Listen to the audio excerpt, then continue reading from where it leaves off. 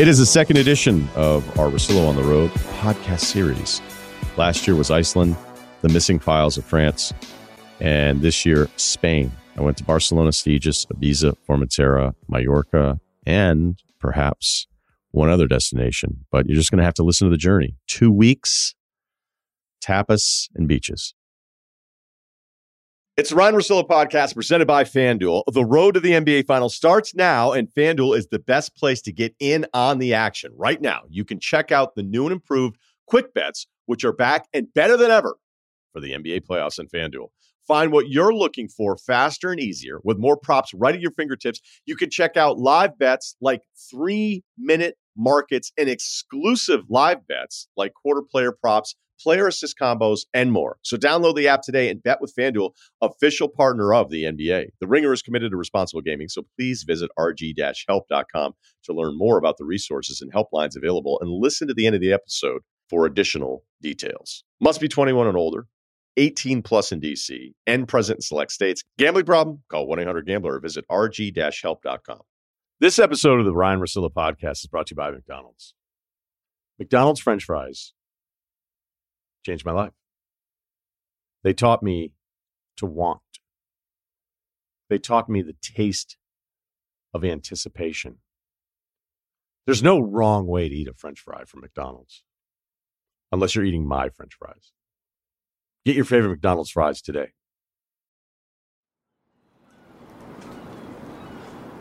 Okay, here we go. Another installment of Russillo on the Road. We are in Barcelona. Spent a day here, so we'll go through day one. Brief history on Barcelona. It could be incomplete. It will be, and potentially inaccurate, but I put some work into this one. Barcelona, largest city on the Mediterranean. The city itself is under 2 million. The metropolitan area is over 5 million. Right on the water, obviously, with a lot of landscape that you can still see from the city. Looking at the history here, go back to the Iberian people. They're probably here before that. Most likely, I guess they found some jaw of a Neanderthal many, many years before that. So like all this history, dudes were there and then other dudes showed up and then dudes showed up after them. Pretty repetitive. So if you go back to the Roman Empire, Augustus Caesar, perhaps a higher approval rating than some of the other Caesars. Yes, you could argue he was born on third base. Would not dispute it with you. So basically, his run when the Roman Empire starts to move west, and if you look at a map of the Roman Empire and how far it expands, like look at the Mediterranean Sea, and they basically encircle the entire thing. Italy, south of France, all of Spain, to Gibraltar, and then if you go northern Africa from Gibraltar, then east, and then even into the Middle East and all those awesome islands in between. So it says the first time they were invaded was about 15 to 10 BC. And then it's known as Barcino. I've seen some other pronunciations of that. And Barcelona itself ends up being built into this fortress in a way. Not really a fortress, but walls around it, which will come into play later on. And I'm going to go to the museum tomorrow and figure out some more of this stuff. So then after the Roman Empire falls, oddly enough, Barcelona was built up so well using Roman infrastructure that it's still kind of successful post the Roman Empire. Then the Visigoths show up, and then, Franks, Moors, on and on and on. The country itself was actually at a very recent time after the Civil War here in the 1900s. It was under a dictatorship from 1939 to 1975, but it felt a little bit more free than that. Checked in to the W Hotel. It's got this sail-based design. It's like 30 floors. If somebody sent a picture of it from a certain angle, maybe they could argue they were in Dubai, but there'd be nothing behind it because it's right on the water. This is a Cerruti recommendation. Out of the gate, looking around, obviously solo, not necessarily trying to impress anybody, but at the same time, I don't want to stay at a shithole. Reasonably priced, and from the airport, it's like 30 minutes, so super convenient. It's going to be about $300 or $400 a night. It's all right. The way it's set up on the beach, the main beach in the city, it's a pretty good setup. The hotel itself feels a bit like the Palms in Vegas, like 4 years after the Palms was over. I remember checking in during the heyday, and then I remember being like, oh, the Palms is cheap. It was years later. I was like, oh, we'll just go stay there. Massive regret as soon as I checked in. I don't know what it's like now. It's been a really, really long time. So I know that's not the most glowing review, but it's fine, right? Let's talk a bit about speed of countries. If a New York City pizza parlor is prime Bo Jackson and Jamaica is a dead person when it's cold outside, then I'd say Spain is more towards the cold person, more towards Jamaica. Jamaica's the slowest place I've ever gone to order anything, but that's just, you just sort of deal with it. Once you're there, you're like, hey man, everybody's just super laid back. Be like, yeah, I ordered a salad an hour and a half ago.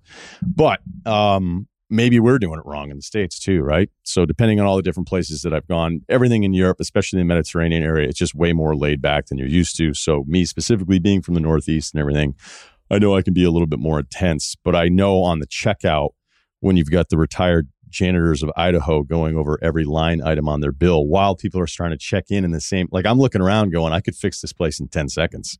Let's have a checkout area when it's busy and a check-in area. However, we get checked in. We're good. Not bad on the flight over. Actually got some sleep, which is pretty rare for me. So I don't feel totally off after the first day. So you know what that means. Let's check out the gym and get a workout in. I did appreciate the bellman who brought my luggage up and I said, what's the gym like here? And he looked at me and said, you may not like it. May not be enough for you. And I was like, wow, this guy's really sizing me up. But again, sometimes when you're traveling and you're trying to find anything that's remotely close to an American gym, you're just not going to find it. And then the way things are labeled, like one place I looked at, it was a gym and it was a pool. Like it was an aquatic, I think it was an academy or something for people swimming. So whenever you're dealing with the translation stuff, things can be totally thrown off. So the tip there is if you're super into working out and you see a gym 3 miles away and you take a cab or an Uber over to it, and then you find out that it's actually a place where they make bows and arrows, like, they practice archery. Don't say I didn't warn you. So get into the gym. We'll make it quick. Another guy, massive chest and arms.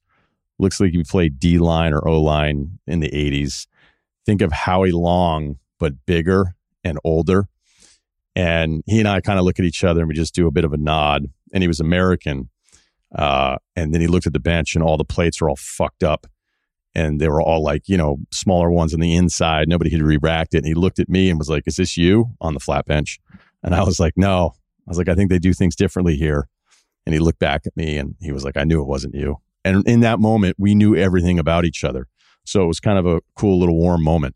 As far as walking around Barcelona, it's terrific. I mean, you can go forever and ever. And I did that Les Rambles Avenue, which is kind of like a courtyard shopping section in between two streets.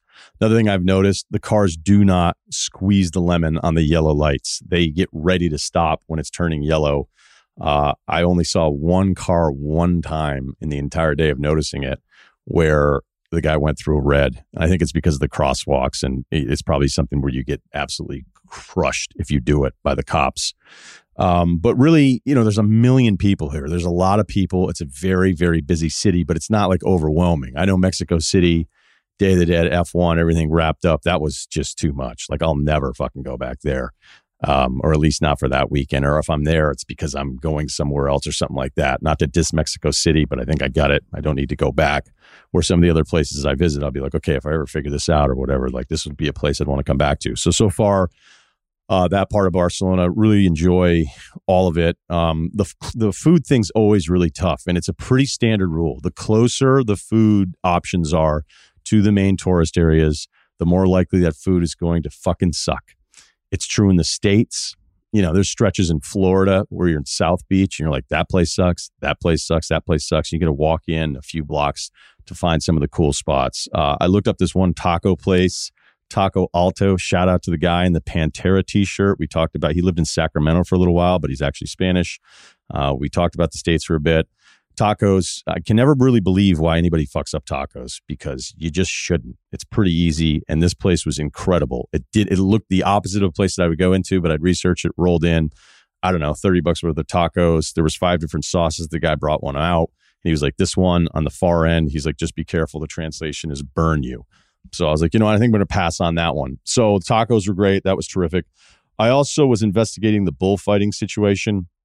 It was banned in Spain, or at least Catalonia, which is the part of Barcelona. That's another chapter of history that I'm not going to get wrong here. But it's almost like an entirely different culture. And it's been banned in Barcelona for a long time, where I believe the last bullfight was over a decade ago.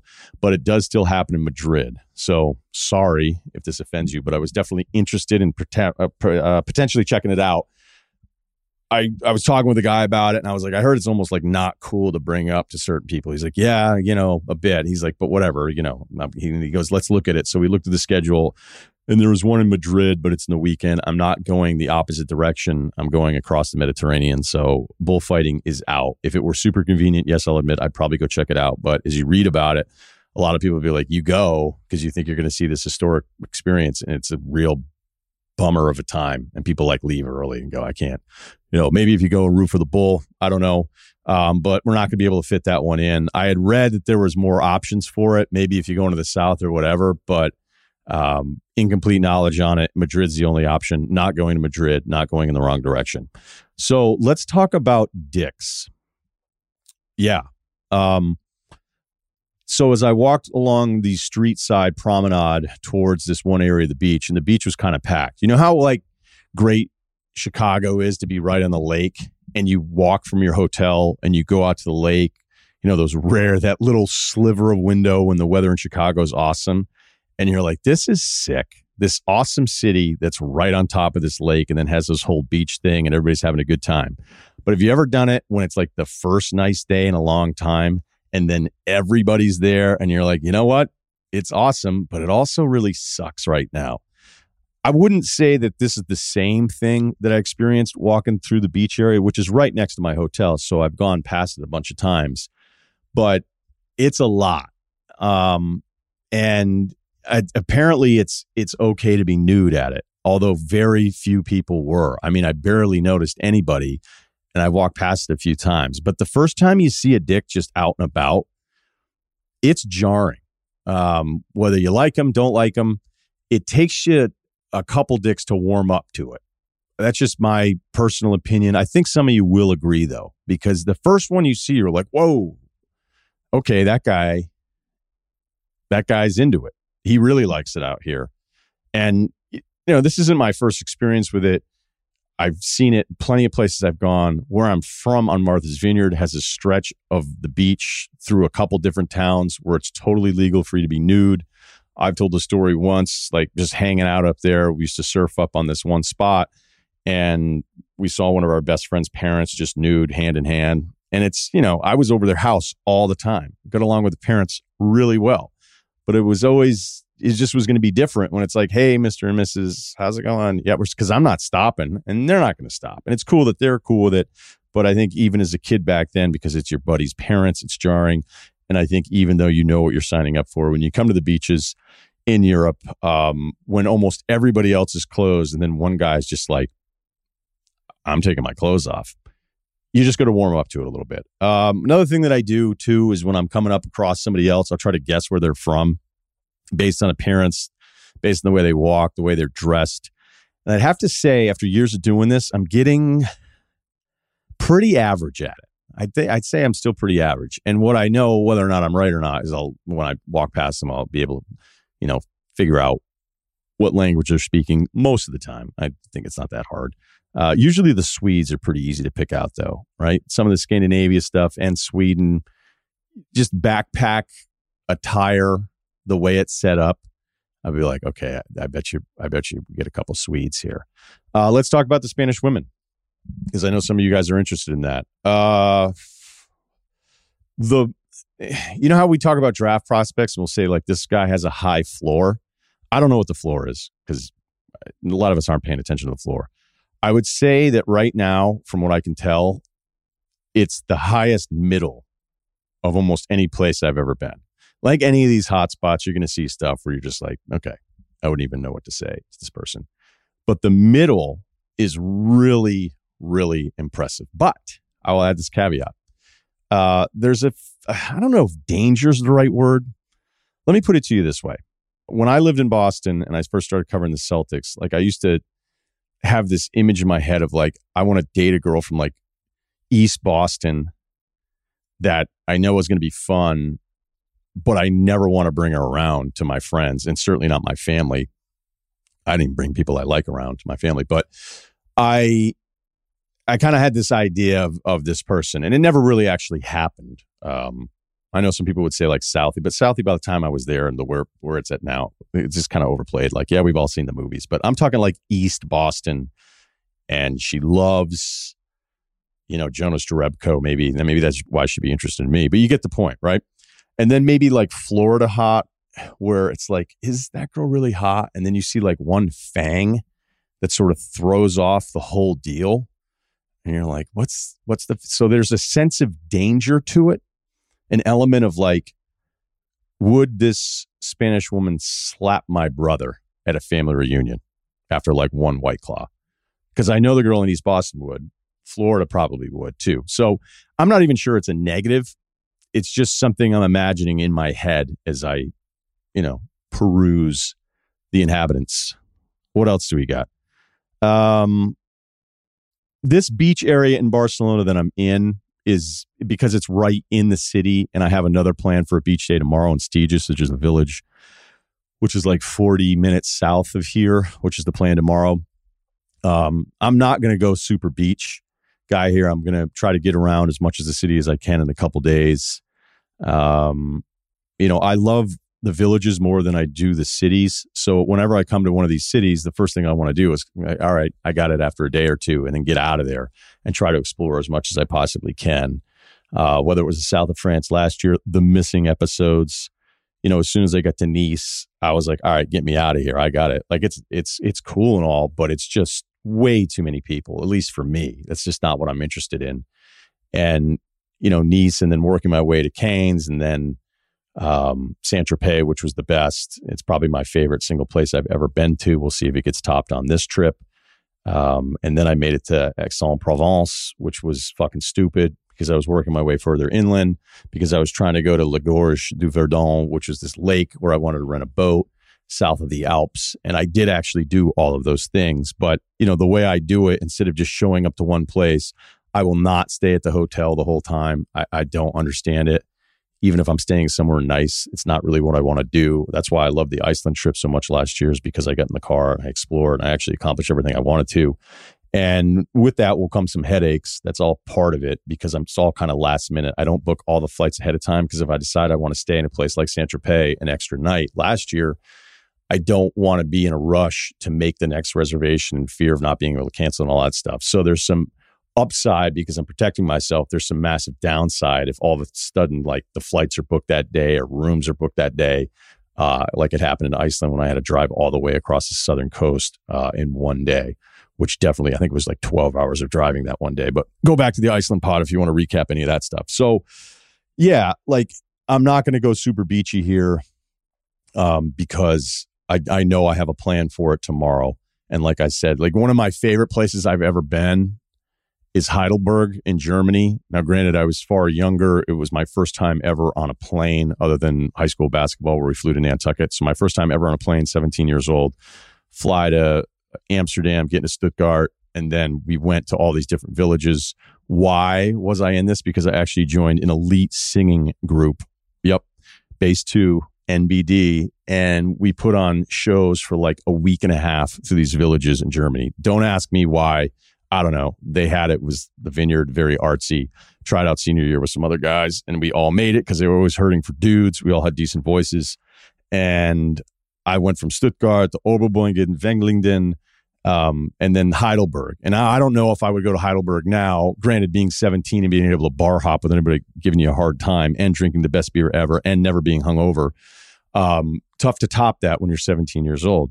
So we were just going from bar to bar to bar. We had the best time. So maybe that was more of it. There was a lot of walking around in Heidelberg, but I picture that, as I remember it, is this quaint, awesome little village. It's why I liked Switzerland so much a couple years ago, because, I jumped from, I was in Zurich. I was in Lucerne, which was the best. I went to Bern. I went to Basel. And so, the high side is that you're going to get to see a bunch of different places, but the low end of it is you'll probably go to one or two places along these treks where you're like, this isn't as great. But at least I'm more educated in the entire area. So that's kind of my plan as I do all these different stops. Is I'll probably stay in the main city of where I'm going and then try to get out to like one of the villages every single time. As far as the first night out, I had an atrocious steak. They didn't cut any of the membrane off of a skirt steak. I don't want to debate it with some of you guys that watch The Bear on how to properly prep steak. Let me just tell you, it was wrong. If you can't cut through it, something's wrong. And it's funny because this place actually checked the box of being more away from the coast, having a much nicer front and the whole deal. And it was fucking terrible. The ham thing was terrible. There's this provolone thing that they talk about in focaccia, but basically they just melt a bowl of provolone and then put 2 pieces of stale fucking French bread in it. That was gross. There was an onion ring thing that they were saying was like their specialty. That was terrible, but the steak itself was just brutal. And I was debating when she came over, when she was like, how is it? And I wanted to just say, hey, this is bad. And like, your guy doesn't know how to prep it. But you go, hey, take it easy, Ramsey, relax. And so I didn't say anything. I was pretty proud of myself. Did stop as I walked back from that area to the hotel because I just want to check out another part of town. I was like, okay, maybe do I just hop into one of these shitty bars?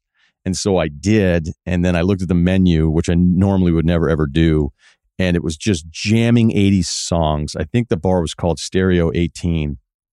It was dead. And it was like what somebody who grew up in Europe, who absolutely loved America, was like, one day I'm going to open a bar and all we're going to do is play pop music. And we're going to close every night with Girls Just Want to Have Fun. And so I looked at the menu and one of the drink was Britney's Pear. Get it? I was like, you know what? I'm fucking out of here. I'm tired. We get a long day tomorrow. So there you go. Day 1 in the books. Didn't go out. Didn't go to the rooftop thing, which Cerruti said is the epitome of like what the W is all about. Forget the rooms, forget the whole hotel. You have to go to the floor 26 deal, this massive balcony that overlooks the water and then back towards the city. He's like, it's incredible. But as I walked in, the line was massive and about half my age. So I was like, why don't we just get a good night's sleep and pod in the morning, hit the gym and head to Stegis. So that'll be the plan tomorrow. Okay, day 2 in the books. The plan was to go to Stegis. The plan was to go to a museum in Barcelona. We'll put it together for you. So the museum part was the beginning of the day after a workout. And, got up early enough, like 8 or 9. So I actually feel pretty good as far as like any of the jet lag concerns. I think we're good. I think we're good with all this. So there were a couple different options for the museum. Picasso's one. It kind of feels like if you're in town, you got to see that. Then there's the Maritime Museum, which is usually something I want to do, but I had heard about the historical Barcelona deal where you actually get to walk the Roman ruins. So I'm like, not every day you're going to be able to walk around that kind of stuff. As we touched on earlier, 2nd, 3rd century, but Barcelona, despite being invaded, held up a little bit longer because of these walls, these fortifications, which I'll explain more now. The funny part about going to this museum is I could have took a cab up. I walked so much the first day. I was like, hey, how about a couple cabs? Super easy to get cabs in Barcelona, by the way, like really, really easy. Not always the case when you're traveling in certain places. So that's just a little tip for you. And so far, everything's been great with the cabs. So I go to the museum and, I've read the reviews. I've looked at the picture. I see the Roman ruins thing. And I was like, okay, this is the one. This is the one to do. Pay $7, all denominations in euros. And I walk up, I was like, where does it start? And she's like, it's up the stairs to the right. Okay. So I walk up and like immediately it sucks. Now, yeah, there's always a couple things, a bronze coin. You're like, man, that's old. If you're into, it's kind of cool how some of the old ceramics are decorated with different scenes that kind of tell you what were on people's minds back then. A little longer to tweet, to make a bowl about how you feel things, right? Maybe it's better, less usage. But I go through this whole, and there was like one section where I go, this looks like somebody's attic was cleaned out. We're like, hey, remember grandpa's fucking bowl? Let's throw that in the exhibit. Right. And then there's always like a political thing, which none of us are really going to understand. And sometimes it's interesting. A lot of times it's just not, if you're not of the area and you're trying to do your best because you're like reading all of the stuff. and going, all right, well, this is like important. This was this philosopher and that countered this belief before. And honestly, like I cannot emphasize this enough. When you go through a timeline of Barcelona, like a lot of these European places, but you go through the timeline of it, it's like, okay, well, this happened, and then this religion passed, but this was thought it was a cult, but then the social elites did this, and then this guy got married to this person, and then they had all of this, but then there was independence, and then there was revolt, and then Napoleon came through and smashed a bunch of shit. That guy, man, fucking tough hang. So anyway, I'm going through and I'm completely underwhelmed. I mean, it wasn't as weird as when I went to Basel and there was a North Korean film festival exhibition, which I don't know what the hell was wrong with me that day, but like I watched it all and understood none of it. Obviously, it was all very anti-government, which I guess maybe was the way it was being honored, that these artists from North Korea would be willing to make the art that they were making. But I mean, I was watching some fucking videos where I was like, what is this? And then it's like, hey, dude, you've been here 2 hours. I think we got it. All right. So because I want to make it down to this beach village later in the day, I'm walking through it. I'm underwhelmed. I'm like, this actually kind of sucks. And then I walked out to this balcony and I saw this bell tower that was apparently from the 3rd century. Because there's this area in this Gothic part of Barcelona where they've done a really good job of maintaining whatever they can historically, despite obviously most of it being torn down and replaced over the years, right? Because it didn't, it was almost like we as civilization, we appreciate history so much more, but back then it wasn't like, hey, I wonder if this thing's going to be important in 100 years. It'd be like, hey man, we need a new blacksmith shop, tear it down, right? So I'm taking too long here, but I was like, I guess that's it. I guess it's done. I asked a guy, I go, so that's it? And he's like, yeah, but I don't think he really understood me.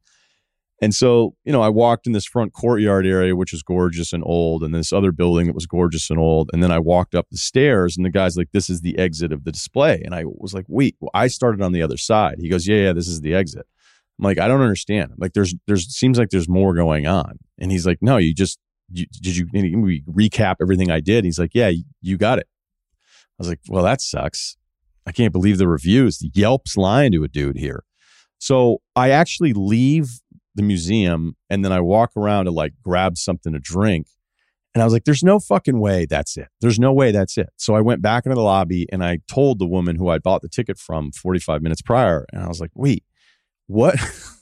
I'm like, where are the ruins? And she's like, oh, that way.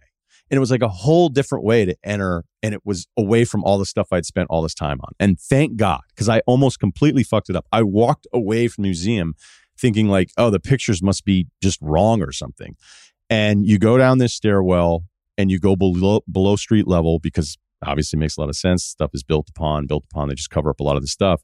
And you actually were able to see the interior of the walls that were built in the 3rd century, as I had explained, kind of Rome's empire and building up Barcelona. And then it was reinforced in the 5th century, with centuries and everything like that. To explain how impressive this is on a podcast, I just don't know that I can do it. There was one part of the exhibit that basically said Barcelona's taking credit for, and it was Barcino, taking credit for like the first urban planning. I don't know who keeps track of that shit. I'm not going to argue for or against it. But you could see like through this amazing port. Apparently in the 1400s, they did some jetty project where just everything fell apart. Can you imagine? Like the Big Dig took a long time and other stuff, infrastructure in today's day never works out. Everything ever runs over on costs. But can you imagine like a bunch of people in the 1300s, 1400s, whatever, being like, we need to build a jetty. We need to build something to protect the ships, protect our importing. And you're like, all right, here's a solution. And you're just trying to figure it out. I mean, these guys are actually pretty amazing when it comes to all the navigation and all that stuff. There were some maps of the Mediterranean that they used in the past to try to figure out like all these different sailing charts, which were incredible. As a captain, obviously it spoke to me, but they tried to build a jetty and just fell. What's that meeting like the next day? Do people do what they do now and just blame everybody else? We had the wrong rocks. Phil's rocks suck. Anyway, so that fell apart. So back to like what was so far the best part of the trip, at least from a historical perspective, was walking through these tunnels. And I shouldn't say tunnels because it was really well executed, where there were basically these these platforms you could walk over and then look down. So you'd see the bishop's quarters, big man on campus. Actually, you could see like where his bench was and where people would come in and meet him, and then his quarters. And then in his quarters, in some pillar, there was like this small hole, and that's where he would hide relics, waiting to hide it from the next people that decided to come invade. These tanks that still were tiled that you could see today, which is incredible, where they would just dye garments. And like this would be the section of town where you'd bring your stuff in to get dyed. And like the Egyptian blue was the rarest and most expensive, most desired dye at the time.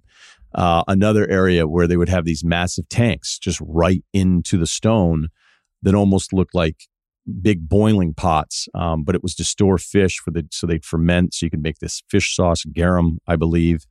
And then another area where there was these baptism pools, and you could see from the 3rd century to the 4th century to the 5th century, right? Like crown molding for our homes. It's like, well, I'm just going to do finish trim. Let's get a little crown molding in here. So the baths in the beginning were just, you jumped in a bath and there you go. And then 200 years later, they decided to have steps down into the bath and had them designed in a way to represent the cross.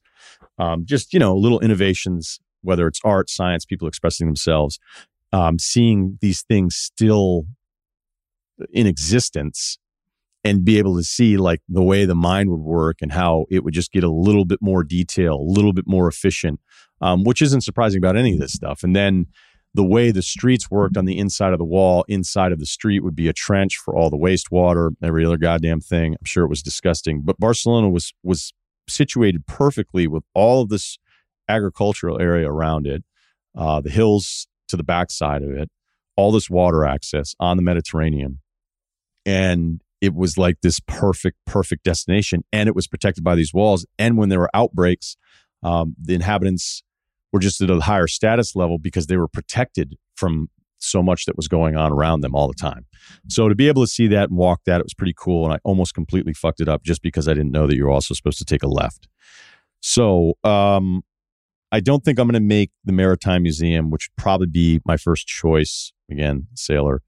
Powerboats. God, I shouldn't say that about sailboats. But yeah, I don't think... I mean, I was thinking about it and then the Picasso thing, but by the time I'd spent so much time at the History Museum, I knew that I wanted to get down to Stegis.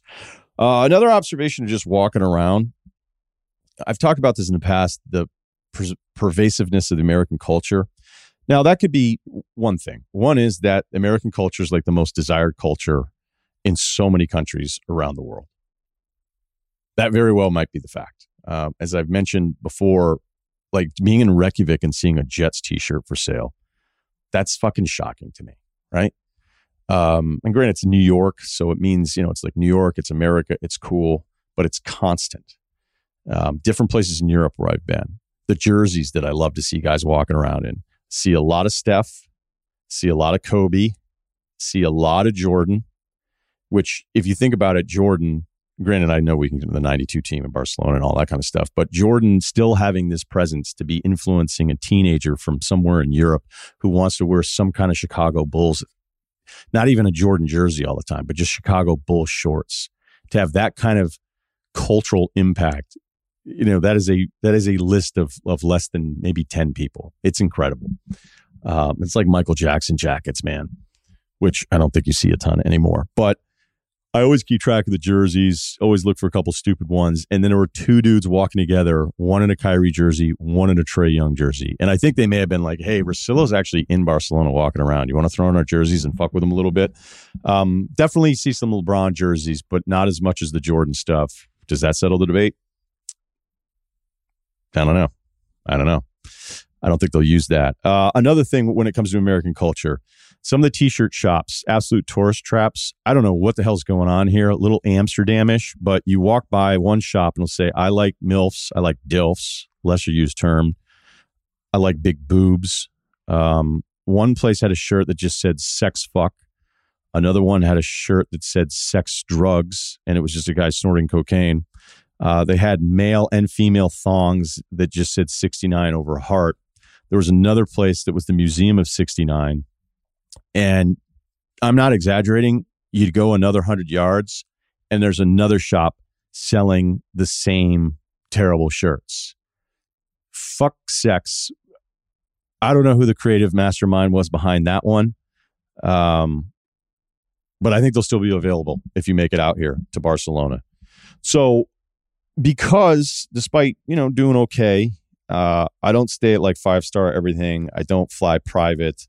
I probably will rent a boat though when I go to Mallorca or maybe Ibiza. But yeah, I'm willing to spend some money on some shit, but I'm also not like in a free-for-all mode where I'm just like, I don't care. I don't care every single time, because this kind of trip is just going to add up. And if I can, find a way to just be ahead in the game a little bit, I'll try to do that. So I was like, let me check out the train situation. I checked in with a hotel ahead of time. I'm like, where do I need to go from? I'm going to Stegis. Is it worth it? I was kind of like asking that, even though I've already made up my mind. Like some dude behind the desk is going to convince me not to go to this place that I've already researched and looked at online. So I make it to the train station. And here's the deal. Like when people ask me, like, do you actually like doing this? And I'm like, I really do. Descendant from an explorer? I don't know. But I like learning and getting out there, but it definitely sucks at times, right? You are juggling when you're in a foreign country and you don't know how anything fucking works and you're trying to figure it out all on the fly, and you can ask a million questions, you can research it all you want. But when you're in it, when you're in the ring, you're just juggling wins and losses all the time. So I went to 3 different places to buy this train ticket. The first 2 obviously were wrong. They sent me to the third one. I was like, is this the right one? And he just fucking yelled and pointed, and I still don't know what he said. I go downstairs. I'm waiting just like we'd wait for the subway in New York City. It's hot as fuck. Everybody's kind of annoyed. And I'm watching that screen like Russell Crowe watches that board in his shed, A Beautiful Mind. Like I'm looking at it going, I don't understand anything, but if I keep looking at it long enough, maybe it'll all become clear. And I'm actually proud of myself that I kind of started to figure it out a little bit. I'd be like, okay, that means this track and that means this train, but it would never say like Stegis number train, whatever. It would just be like destination. So I was like, as long as I head south of Barcelona, I'm heading in the right direction. And now I'm like, maybe I should have just gotten a fucking taxi. And for whatever reason, my Uber isn't working, which will come into play a little bit later in the story. And so as I'm watching all this take place, I'm pretty confused, but I'm slowly figuring it out and then realizing this word, it means delay. So I was like, okay, that word means delay, and that means this train's delayed. It means this train's delayed. I waited down there about 45 minutes. And then normally what I'll do in a situation like that, dripping sweat, miserable, the hours are ticking by because history guy was going. It also rained in the middle of the day, so I chilled at the hotel for like an hour just making sure. I was like, maybe I'll stay here an extra night if I can't get down to Stegis because I do want to check this place out. But the weather said it'd be fine. It was raining. You could kind of see it in the clouds. And maybe I just picked up on some of that stuff by looking at some of those Mediterranean maps from the 1400s. But I was like, all right, I'm like, fuck this. So I gave myself like a drop dead time. It's not here in 5 minutes. And apparently there was some incident on the track where one of the trains actually got stuck. It wasn't like some devastating disaster or anything like that, but like these trains weren't coming. So thank God, pulled the plug, got in a cab, about 40 minutes down. Really nice drive, a little hairy in some spots, nothing too crazy. You don't feel like it's dangerous, but it's, this cliffside, oceanside drive where it's going to get a little windy at times. And my guy was flying and tailgating the entire time. I mean, real F1 style, but whatever. He got me there. Rolling to Stegis, and it is exactly what I want. 30,000 people. Stegis, by the way, translation silo. Apparently the town was used to store grain years and years ago. That timeline is much like Barcelona. Whoever was just passing through decided to take it over. But today, apparently, I think 35% of the population is from other countries. And you know how, like, I was explaining Nice in part 1, where it's just way too much? Imagine a miniaturized size of that, where there's all of these different beaches that you can go to. And here's like an aside. The dirty little secret on a lot of the beaches in Europe is that a lot of them fucking suck. All right. I can look at all the pictures of Positano on Instagram, and it seems mandatory. If you have breasts, you got to get there and take a picture. And I've been there, and it's fucking awesome. It's right. It checks all the village boxes that I like. But the beach itself, and I'm granted super spoiled living in Manhattan Beach and being able to just walk down, and it's always empty. Even when it's busy, it's empty. But in Europe, they just pile you right on top of everybody else. And in Positano specifically, you're not going to relax. You're going to be right next to somebody else. Even if you have 4 chairs with your 4 friends, you're going to be right next to the other 2 groups, or a row right next to you. And then in Positano, most of it's like this hard stone where the temperature, I think, gets up to fucking 400 degrees. So you're dying as you're walking into the water, and it's a steep little drop off. Then you get in, the water's actually still kind of hot and whatever. Capri on the non-port side is fine. I did that whole trip, the Amalfi Coast, before. I went to Sorrento. Sorrento, cool city. Beaches were a joke. There weren't even beaches. You'd have to walk down these massive cement stairways to all these different places. And then you'd get to this beach club, and there might be like a few feet of beach still hanging on, but you were more likely you're going to have to walk on this cement jetty, walk all the way out to it, and then you'd get a chair and sit on a piece of cement and then dive off of the jetty and then climb back up like you were coming back up a pool. So if you like beautiful beaches and that kind of stuff, that's why, again, I like Saint-Tropez so much. But the best beaches in Saint-Tropez actually aren't in the city, and it wasn't inconvenient. It was actually kind of fun. You get to go into the farm side of things and then swing it around. I think it was like 20 minutes to the beach clubs that I was going to when I was there last year. So it was great, but it's not right out of the hotel downtown and then go to the beach. And a lot of the places that I've been, I mean, I went to Rhodes in Greece a long time ago, and that was fucking awful. But that was me going, oh, wait, this place is like almost east of, well, it's almost as far east as Istanbul. That's how far Rhodes goes. I mean, you want to talk about conquering and guys having to give up land all the time. Check out the Greek island history. So, Nice was just too much, but I get to Stygius and it's busy. It's busy, but there's definitely like places to just chill. And, I grabbed a beach chair. I bought one knowing I was just going to leave it, pay it forward. And, whatever. So I grabbed a book. I'm reading this George Washington book that I actually kind of hate read as I'm trying to finish it right now. I would not recommend it. I'm not going to call out the author. So as I mentioned, Dick's in part 1, day 1 Dick's. This beach also, you can be nude at it. Most people were not nude. And when I mean most people, I'm talking 90%. So it's still kind of like, oh, what's up? So I'm in my chair. I'm reading my book. And a woman in front of me, 5 feet, with a husband, I assume. She went full drawers down to the point I was like, oh, she must have one of those like real high cut deals, flossing.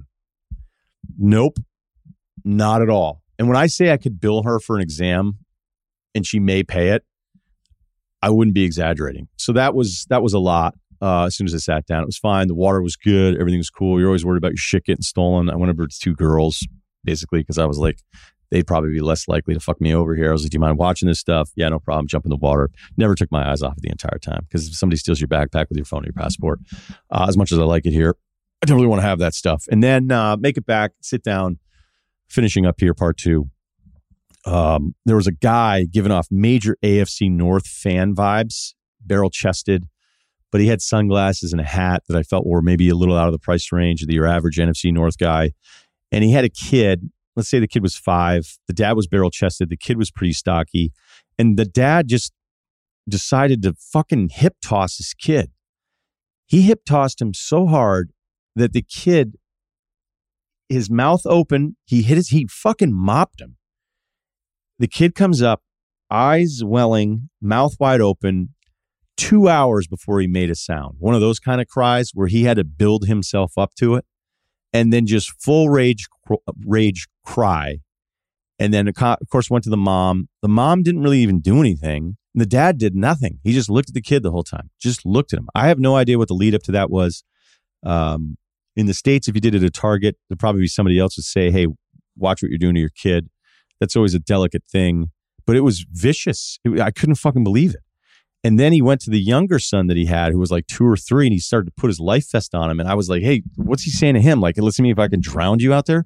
So I'll give the kid this, though. That fucker recovered real quick, because he was playing with the sand and making a castle within 10 minutes. Then it was like non-popsicle handout induced. leave the beach, do a walk around Sitges.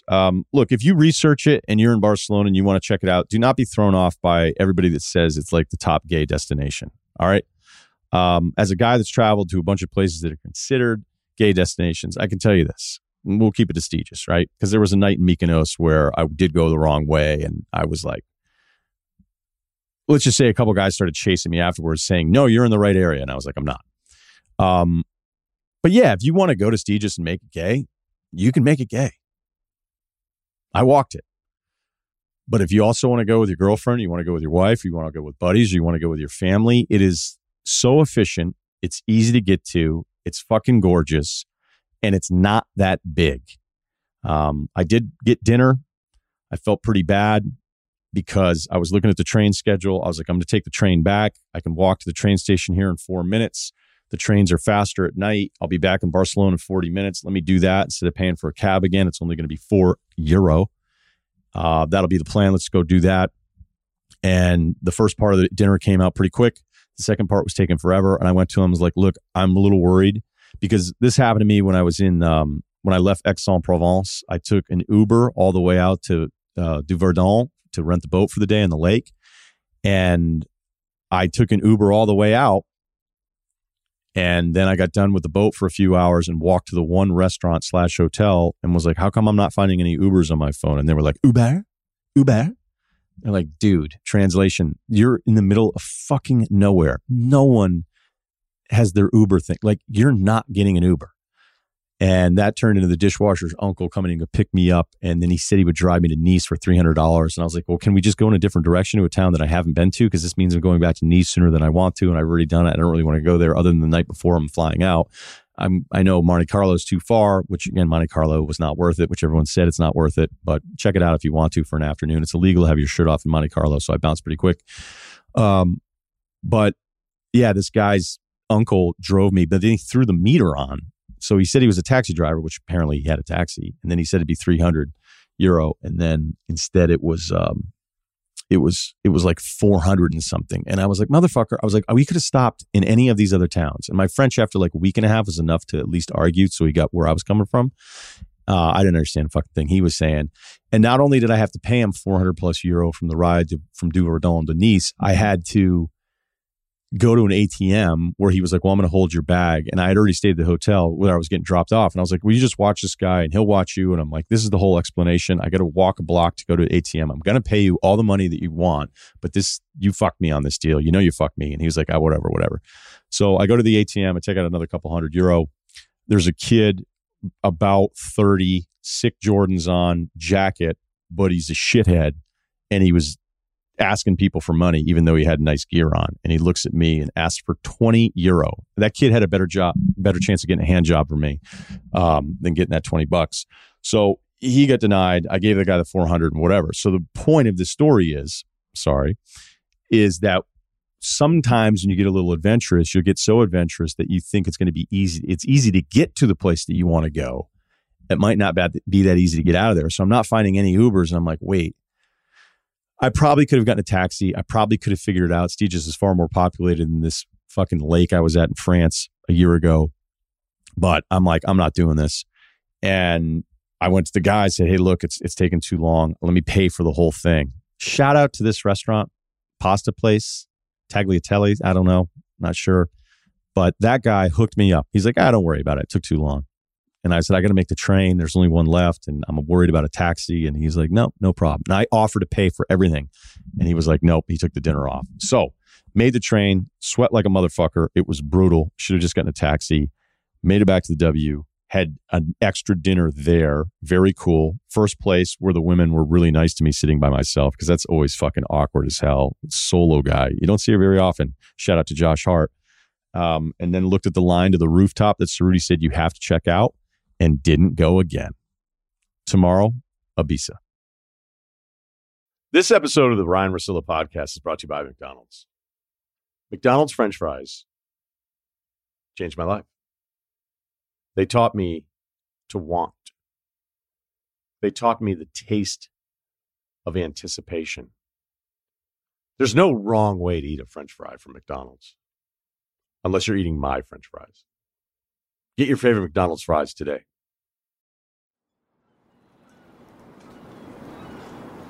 Day 3.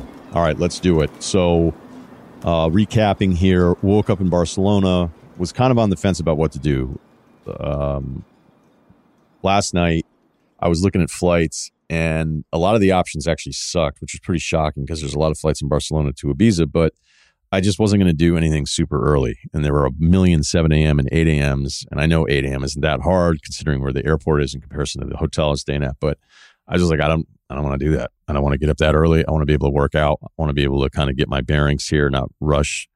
And then I'll get to Ibiza in the afternoon, because the earlier you get to Ibiza too, if I get here really early, then, I probably most likely can't check into the hotel right away. So took my time, hit the gym.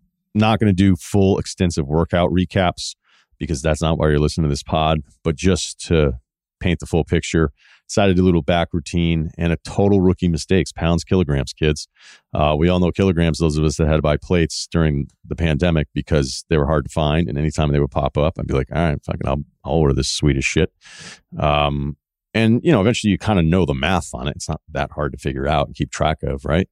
It's not like we're using 2.5s over here. And so I loaded up one of the last exercises, which is always the case, the last set, like the last rep. I was doing bent over back rows, and I know there's a million different terms, whatever. If that bothered you, seriously, fuck off. And I was like, wait, this is a little heavy.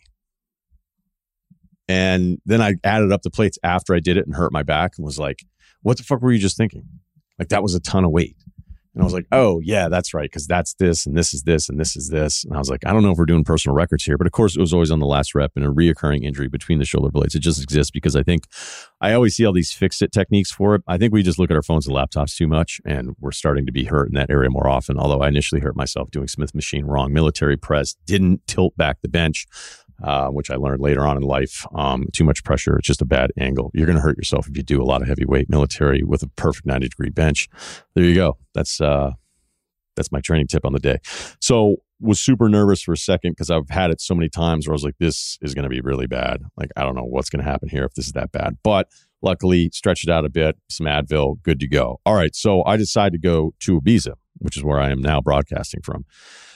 Flight situation, pretty standard, although, look, it's a bit like the train thing. You roll in just knowing you're going to be confused. I think it's Vueling Air. I don't have the mileage to exactly get the upgrade there. And of course, the other thing that I'm running into is when you're doing one-way tickets all the time, it kind of raises like a red flag. And so they wouldn't be able to check me out, or I can do the self-checkout. Even when I left the States and it was one way to Spain, they're like, is this guy even coming back? And I had to tell them that I was, because I got shit to do eventually. But yeah, so it wasn't really working out. And they were like, you have to go to the help desk. So I go to the help desk, which I'm already like, this is going to suck. Line's a million people long. And then there's a much shorter line called Last Minute. I was like, well, if that line's shorter, I'm going to do this. And as I'm waiting in line, I'm thinking to myself, right? Like real Paul Thoreau over here. I'm like, oh, I got this figured out. I'm like, why would you stay in the longer line? And then I see a guy in front of me go up to the window, and they immediately like kick him out. And they're going, your flight isn't in last minute designation. You now wasted your time in this line. Go to the back of the help line. So I'm like, oh, that's why it's not abused, because you actually have to show them when you're leaving. And even though you're a little lost and it's getting close to like check-in and everything, it wasn't even close to boarding, but you get the point. I'm like, am I going to even be in the window? Because I don't even know what the window is. I was second next to go, and then a guy took a phone call that was behind the glass, which sucked for all of us as we were waiting in line. And then a Japanese guy comes up to me, picks me out of the group, and was like, can I cut you? And I was like, no. I just looked at him. I was like, no one's cutting me. Which I couldn't believe, of all the people he could pick in line, he picked me. But maybe it was because, strength in numbers. He's like, this guy's by himself. Fuck him. And then the people behind me, the women behind me, I think they were Spanish. I don't know. And they were like cheering and yelling and they were just excited that I wouldn't let him cut me. But now I've got this dilemma of thinking like, man, they can't have this in the States because they'd abuse it. Or, hey, idiot, actually, when you get to the window, you have to prove that it's last minute. So I get up to the window. I act as dumb as I possibly can, which at times isn't that hard. And, kind of explained, oh, they kicked me out of there. And then I went over there and whatever. And he just looked at me. He's like, fuck it. All right. So we're on the plane. The plane itself on the way to Ibiza is something else. The only other time I've experienced anything like this, and that was way beyond, was New York to Negril a long time ago. Land in Kingston. And it was on from wheels up. it was fucking hilarious. But it was just a bunch of younger people in the middle of the winter leaving New York, going to the grill, knowing that, when they may have gone to Mobay, but you get the point. This was incredible. We had twin pink cowboy hats and a couple girls. They're ready to rock immediately. A bunch of other women just done up like to a T, perfect makeup, whole deal, ready to, like, I don't even know if they thought, they may not even have had hotels. They were just like, we're going to get in a cab, we're going to rage, and then we'll take a later flight back at 7 a.m. the next day. Because you could actually do that if you wanted to. So that part of it was kind of funny. Then I always am just obsessed with looking at the dudes that are with the women that are this ready to go. And I'll just admit it, but like if that guy looks like a sap, all I can think about is how much money he's going to waste over the next 48 hours. I'll just look at him and go like, that poor fucker's credit card, man. That guy's just like, he is simply a valet in this transaction. Maybe they're in love. Maybe they are. I'm not buying it. So I get to Bees in the afternoon. I can be real bougie. I can also be a guy that's like, I know this place is a dump. I'll just fucking stay here. I don't care. It's just me. I'm not here to impress anybody. But I decided to go bougie for this stay, at least the beginning. Nobu has a hotel right in this bay, right on the water, very close to the airport. I'm just going to tell you for the full sake of sharing all the information, I think it's going to end up being over $1,300 a night. And I think I have one of the worst rooms here. So I can't even imagine what the other rooms are. I booked it with Amex. If you don't have Amex Platinum, I don't have an ad deal here, but if you travel a lot and you don't have Amex Platinum, you should get it because the late checkout, early checkout stuff, and you get all sorts of credits. I remember one hotel was like, you have $300 worth of resort credit while you're staying here. And it can kind of add up. You're getting free meals along the way, maybe a t-shirt for the kids. You get it. So this hotel is sick. It is on this perfect little bay. Boats anchored everywhere. The pool itself is incredible. There's a beach as well. But man, everybody loves the pool. Although I see this in the States too. Like you go to Hawaii and people are like, I'm just going to post up at the pool the entire time, which never made any sense to me. But anyhow, do whatever you want. So kind of just perusing the area. Although my room is 007, which is pretty sweet. I'll admit I notice a lot when I'm by myself. People trying to size me up a little bit. Like, what the fuck is that guy doing? Or they set up the towel for two people and they're like, was your wife coming down? Like, don't have one of those. And then my man Charlie working the pool, he and I started talking a little bit. Although he started asking me for like advice. Like everybody sees me, because everybody's been asking me about these books I've been reading. And granted, I don't feel like torching this other one again. But he was sitting there, he's asking me about the book I was reading. And I didn't want to be like, hey, this book sucks, like I said in the podcast the other day. But I told him that it sucked. And then I could kind of see in his eyes like, hey, bro, I didn't want a fucking book report. But he basically was like, what should I read? You seem successful. I don't know what made him think that. But maybe everybody that stays at this hotel, you get it. So he was like, what should I read to be successful? And I was like, man, I don't know. I just read a lot of history, to be honest with you. I was like, I try not to rewind, always fast forward though. So I don't really know if that kicked in at all. So nighttime, what are we going to do? We're not going to go to the clubs. Look, I know that some of you are listening saying, hey, you're so good looking and you're in such great shape and you're so funny. Like, why wouldn't you go out and stay? And by the way, thank you. Why wouldn't you go out at least one of these nights? It's just tough. Yeah, Harden, can you believe that guy? I mean, look, I'm pro player when it comes to the CBA, but this is a lot. Have you noticed how popular pizza is here? It's crazy, right? There's tons of pizza. We're not going to go to the clubs. All right. Let's do a little brief history on Ibiza. First people here, 600, 650 BC. There was always people before that, though. Changes hands a million times. I really want to focus on the 1900s part of this, all right? And the reason I'm going to start here is because of where I'm going to finish. The 1900s, a lot of economic turmoil. I'm sure, the fishing industry was a big part of it. There's a pirate stretch way before that as well. But then around the 1960s, much like certain amazing areas in the States, and I would say even Martha's Vineyard has a real hint of this too, where hippies are like, well, you guys just want to go to some of the sickest fucking places ever and just live there. And the whole north side of the island, historically, when this population really started to pop up was like in the 60s because of the hippies. So there's actually, to this day, the hippie market where you go. I think it's every other day. It's this incredible market. I'm not going to go. But everybody's telling me, like, of all the things that you should do, here's a list of things you should do. And I was like, explain that to me. So they're like, all along the northern side, for the reputation that Ibiza has as this massive, raging Burning Man, which is what anyone ever thinks about this place. It's just not true. It's way bigger than you think. I'm not going to even come close to scratching the surface on this place in just 2 or 3 days. Not even close. If I were to do it again, I'd rent a car and drive around the island. Tomorrow I have a plan for exploring, and I'll get to the Old Town part of it a little bit later here. But it is one of the most falsely advertised place I've ever been to. And I'll explain it. Like, again, if you tell somebody you want to go to Mykonos, somebody who's never been will go, oh, dude, that place is fucking crazy. And again, I remember being there and leaving the bars at night, and then there'd be these buses waiting to take you to these beach parties that you'd heard about. And there'd be these girls standing outside of the buses with these signs and arrows pointed to go on their bus because they're all hustling to try to get as big of a head count for the money they were going to make on it. I remember this one girl, I would see her every night, and she would just have this sign, and she keeps saying over and over again, space, space, space, because that was apparently the beach club. Space is my guess. So one night I was like, what's the deal with this place? Like, what happens? And she's like, the party opens at 4. So I'm like, first of all, I'm out drinking from normal dinner time to last call, 1, 2 a.m. And then I got to figure out a way to just fucking kick it on this bus for 2 hours until the beach club opens up. She's like, it kind of gets going at 6, but doesn't really get busy until after 8. And you're like, what? What the fuck is... And it's almost just to see, like, how preposterous can we make a night out? So you're saying, and this is, again, if you were with buddies and doing this up big and either being a machine as an older person or just being young and impervious to the effects of what this would do to a normal person's week, you would start telling your buddies, like, we should shut it down at 10 a.m. Some would linger until like noon. And then you should tell the travel agent, like, can I get a refund on the one day I missed? Because it'd be like a virtual day where you'd wake up Thursday from going out Tuesday night. And even when I went being younger, I was like, there's just no way. There's no way that I'm throwing that in the middle of this entire excursion that I'm on.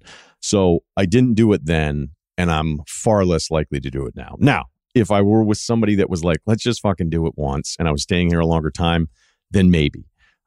If I was with a crew, I don't even know. I don't know, man. I'm actually getting anxiety even thinking about what that would be like the next day. Because could you love EDM and dancing that much to be like, let's do this until 7? But hell, if you live in Barcelona and you've got it in you and you just want to shoot over for a day and then take an early flight back the next day, you could. So there's the hippie part to the north. There's multiple towns. There's obviously, once the hippies rolled in, the art part of it. I guess there's a big nude beach thing up there. There's apparently communes in the past. Now, I think there's some villages that were based on where the communes are. I'm sure if you go up there, they're not going to ask you to rake or anything. That'd be my guess.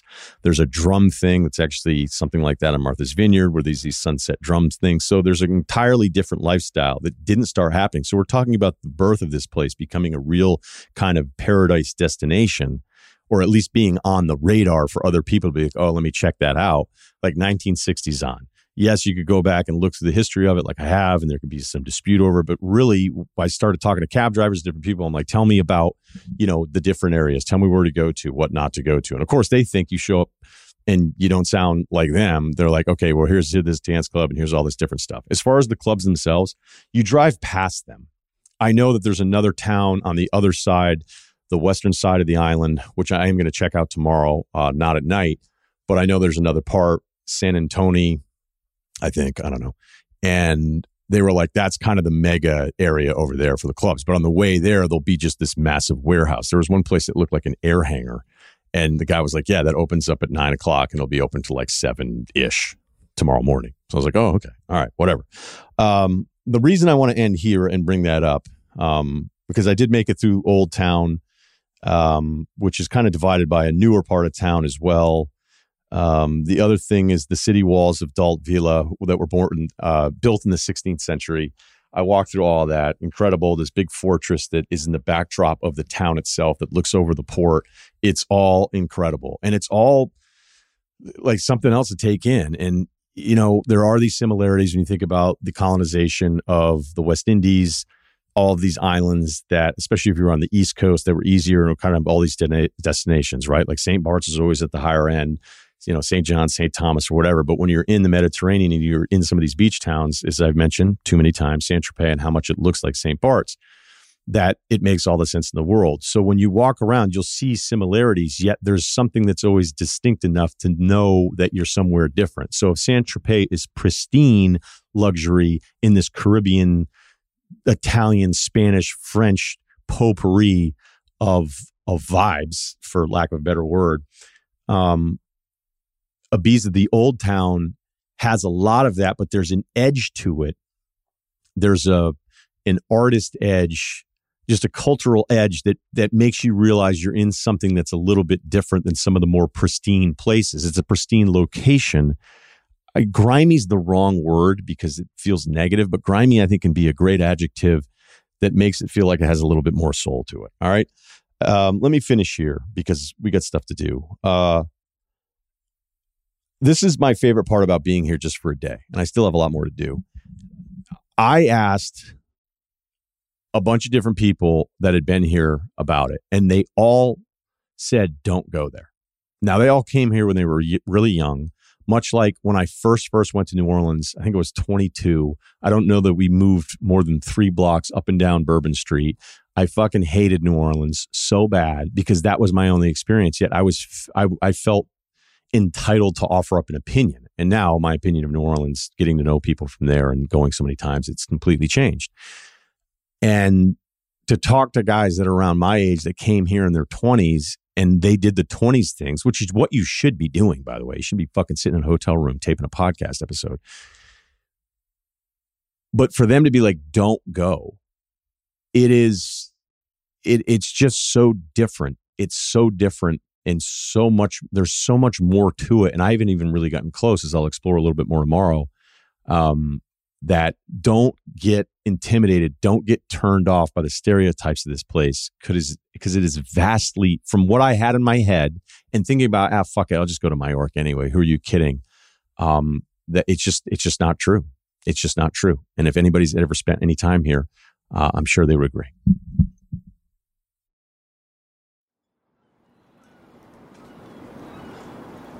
Day 4/5. We're going to recap the last 24 plus hours. I'm still in Ibiza. I was supposed to leave for Mallorca today, and I decided I didn't want to. I went to bed last night. Was like, hey, we'll get up in the morning. We'll see how you feel and see if you're ready to get out of here. This hotel being this nice is probably impacting my decision, influencing it such that I do not want to leave right away. And the fact that I thought Ibiza, like after 48 hours from everything everybody had told me, I was like, that'll probably be enough. And then I can hit Mallorca for a Saturday and then stay there for an extra night. But instead, I'm just going to stay here. I like the setup. There's still some more stuff that I want to do. So let's recap the last day. Yesterday, obviously, start with a workout. Met a guy from Texas. We started talking SEC football. Nice guy. He brought his family here, which you actually see a little bit more here than I would ever imagine. If you were to ask a young Ryan Russillo, I don't know, 6, 7 years old, like, hey, how many times do you think your family's going to go to places like Ibiza or Portofino or, any of these places? The entire family being like, all right, guys, here are your plane tickets and here's your snack bag. We're going to Europe. That is an impossibility for my family. Some of you can completely relate. Others of you, your families were big adventurers. If you'd set the over under at 1/2 when I was like 6, I'd go, you know what, give me the under. And I would have been right. So the cool thing here, if you do bring kids, at least to this hotel, there's a kids club. It's called Kids Disco, DJ, dancing, the whole deal. I'm not quite sure how it works. I wasn't super interested. So, but I do see it. And apparently, I don't know how that works. I guess you just go out super late. And I don't know if it's like an in-house nanny or what. Some of you probably are horrified by it. Others, you were already booking your tickets. So a couple things about San Antonio de Portmany. Again, that doesn't feel super smooth on that pronunciation. So we're on the western side, and in the town, there's this egg, which is something that was constructed or erected. It's this big egg in the center of the town, and it was erected in the 1990s, early 1990s, to commemorate the local claim of having been the birthplace of Christopher Columbus. They also said our guy Hannibal was also born in the region. So just Western Ibiza, this town just going, yeah, that guy, he's from here. I imagine there's some people in Genoa. If you look at the birth of Columbus, Wikipedia says between August 25th and October 31st. When he went out on Fridays, he must have milked that. Imagine. Like, it's my birthday. Like, wait, wasn't it? Well, no one knows. I get about a 2-month window. I know a girl, figure skater, she used to do that. She's like, that's my birthday. We're like, no shit. So yeah, I'm not going to hang out here a ton, but that's some of their local history. The story about the egg is that the choice of the egg comes from a story about Columbus, who, when seeking funding for his western route to the Indies, was told that it was impossible. Then he apparently said if standing an egg upright was impossible, when he was told that it was, because if you were to balance an egg upright, it doesn't seem like it worked. He cracked the base of the egg, then allowing it to stand. Real innovator. I imagine, he's like, hey, do we have any extra eggs? I got to do that egg presentation again. Imagine being one of his buddies. Like, you going to do the egg thing again? You're like, yep. So there you go. Congrats on the egg and all that stuff. It's a bit like Alabama national championships on some of these. Or, much worse, I think, is Rutgers and Princeton. Like, hey, we went 1-0-1. Well, national champs back to back. Hannibal, whose resume is like Don Sutton on the back of a baseball card when you look at his battles, the Carthaginians. So major stats for that guy. Not just a compiler, though. I don't think. Some of these guys out there in the 80s just throwing a million innings with a 4.2. But nope, Hannibal, serious resume. So work west to, because I don't want to go to this port town. And apparently that's like the biggest club area that's in a town that's not these kind of places off the side of the road. The Isle de Bosque, which is an uninhabited island on the western side of this little beach area. Was asking around. A lot of people said you should go check this out. So that's what I did. On the ride out, the topography, mild undulations of hillside, a lot of grape farms, it looked like. Some really incredible setups because, the cool thing about even the nicest places, granted, there's some places, like there's not a shitty part of Nantucket, right? Like I could argue there's a stretch of streets in Martha's Vineyard, which aren't the greatest houses, but then you're like, oh, that house sucks. You're like, yeah, that's sold for 1.5. So there are very few places you'll ever go where everything is to the highest caliber. And you can be in these towns in Mexico and you could be headed to the ultimate resort. But like on the way there, there's a shitty supermarket and there's an awful car dealership and there's some abandoned fucking building or whatever, right? It happens. And so in this drive, there are definitely elements of like the middle of nowhere, which again, it's not that far. It was about a 45-minute cab ride. But yeah, there's parts where it's just like, this is so far away from everything else. You just kind of wonder what the property value is. But then you'll hit another stretch where just onto the side of the road, there's these amazing villas on these grape farms. It reminded me a bit of the Spaniards landscaping in Gladiator. Remember that one? Maybe that's how he got his nickname, to be honest with you. They'd be like, did you see Maximus fucking landscaping? Like, what's that guy's deal? Like, oh, Spanish influence.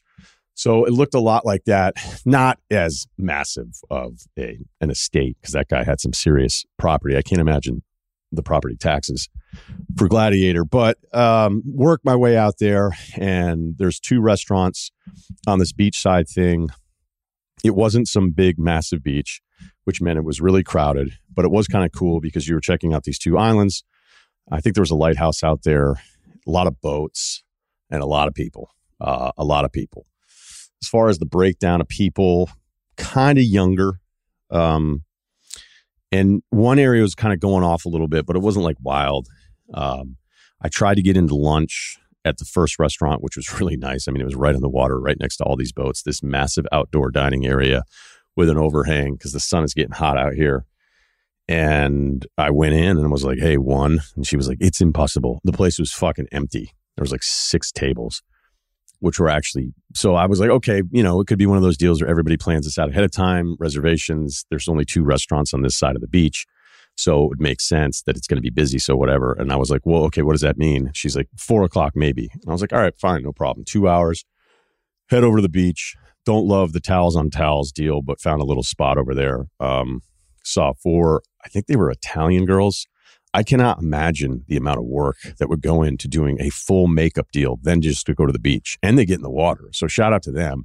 But show up just completely made up, ripping darts. I think the only guys that I see smoking more darts, you'd think it'd be the Italian guys. And for the most part, like, you have to remember geographically, when you look at Ibiza, it's one of the quickest destinations for all these different places in Western Europe, right? If you look at it on a map, it actually makes a lot of sense. Direct flights from a lot of the major cities. So there's a pretty good mix of people, where other places I've gone in the past, like, oh, hey, this is more English, this is more French.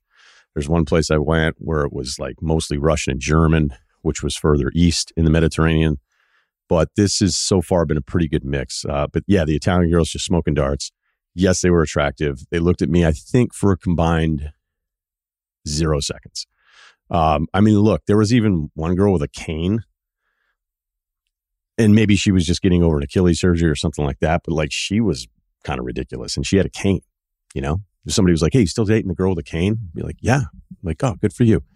Good for you. So I hung out at the beach for a little while. I debated doing the jet ski thing. Jet ski rentals are a real coin toss. Shout out to the coin boys. I've done it where it's been awesome. I did a Key West one with a friend where we went around the entire lower key. And when we came out on the north side towards the Atlantic, we started hitting these swells that were pretty big. And it actually was fun. It was the best time I've ever had on a jet ski. And then I've had other times. I think when I went to Cabo, yeah, the guy was like, you can't go this way, you can't go that way, you can only go this way. So I was like, cool. Like, drag racing by myself in one straight line and then coming back. I turned the thing in early. So jet skis, depending on the rules, usually the more foreign it gets, the more they're like, who gives a fuck? There's places, I remember back in New England, where after 20 minutes, you're like, this is boring. I'm not even allowed to go anywhere. So I didn't do that because I wanted to go back for my 4:00 reservation for lunch. I get there, late lunch, whatever, tapas, and it's packed now. I find the same girl that took the reservation. I threw a shirt on. Those are the rules. And I was like, what's the story here? And she was like, it's impossible. So I was like, sweet. Thanks a lot. So then I looked around. I was like, there's a lot of people milling around. I've noticed, 5, 6 o'clock, things get a little slower because they're probably prepping up for the night. So I thought, you know what? Vet move of this might be getting in a cab now, getting back to the hotel, relax there. And I really wanted to eat a Nobu anyway. So that's what I did. Cab back, relaxed, finished that book. That'll be the last time I reference it. Started a new one. Pretty excited about that one. I'll get you a title here in a second. I forgot it already. Ate at Nobu, miso, cod, Wagyu dumplings, crunchy rice tuna, couple glasses of Sauv, not afraid. And it was fucking incredible. It's exactly what I want. I sat at the bar by myself, definitely got some looks. The solo dining thing is really bumming people out. I'm getting to the point where I might just tell people my girlfriend's sick. I don't care a ton, but I still think that woman wouldn't seat me yesterday. And again, she probably was like, I don't feel like giving this fucking loser a 4-top. So I don't really blame her on that one, although I'm sure they could have figured something out. Anyway, I sat at the bar, incredible dinner. I've already had that dinner before at Nobu in the past. I knew I wanted to do it again. That's really all I wanted to do. So decided to wake up this morning, stay another night. We're good. Temperature, because I know some of you are older, and as you get older, you get obsessed with temperature. I think the water degrees, we're looking at low 70s maybe. So still enough to be refreshing. Some of those places were like, oh, the water is so warm. You're like, okay, but I don't want to jump in a bath with 1,000 people. Air temperature, mid 70s to a high 80s. And it's hot. It's hot, and it's actually a little muggier than I would have thought, so close to the ocean. And even here at the hotel right on a bay. But again, I don't know the wind charts here. So there you go. All right. So the plan is today to head to an island south of here. And I'll look it up. It is called, that's the wrong map. I've got all my charts out here. Formentera. So Formentera is an island where I'm going to take a ferry. I'm not going to rent a boat yet. I'm going to save that for another part of the trip. I don't think they'd be psyched for me to captain a ship by myself and then just park it there and be like, I'll see you guys later today. It does get pretty expensive by the hour. So whatever I do when I do the boat thing, it's probably going to be a couple hour excursion, not a, hey, I'll see you guys tomorrow deal. But But apparently this island south of Ibiza is, every time I've asked, hey, where should I go? Where should I go? And anytime I've brought that up, because they were like, not everybody wants to take a boat from Ibiza and then go somewhere else, their eyes light up. And they're like, man, that place is incredible. So I'm going to do a later run over to there and then head to Mallorca tomorrow. And that'll be the plan. We'll update you from there. This episode is brought to you by Hulu Plus Live TV. Looking for a better way to watch live TV? Stream your favorite sports and shows on over 95 live channels with Hulu Plus Live TV. Get access to Hulu's entire streaming library, Disney Plus and ESPN Plus, all in one plan. Start your free trial of Hulu Plus Live TV today. Live TV plan required. Restrictions apply. Access content from each service separately. Learn more at hulu.com.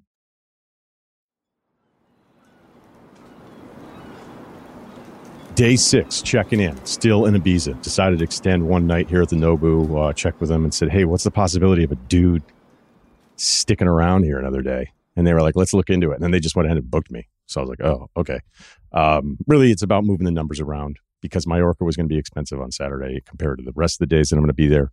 And then, whatever. So the plan was I want to check out Formentera. It's an island south of Ibiza. It's 4 miles south. You can see it from town.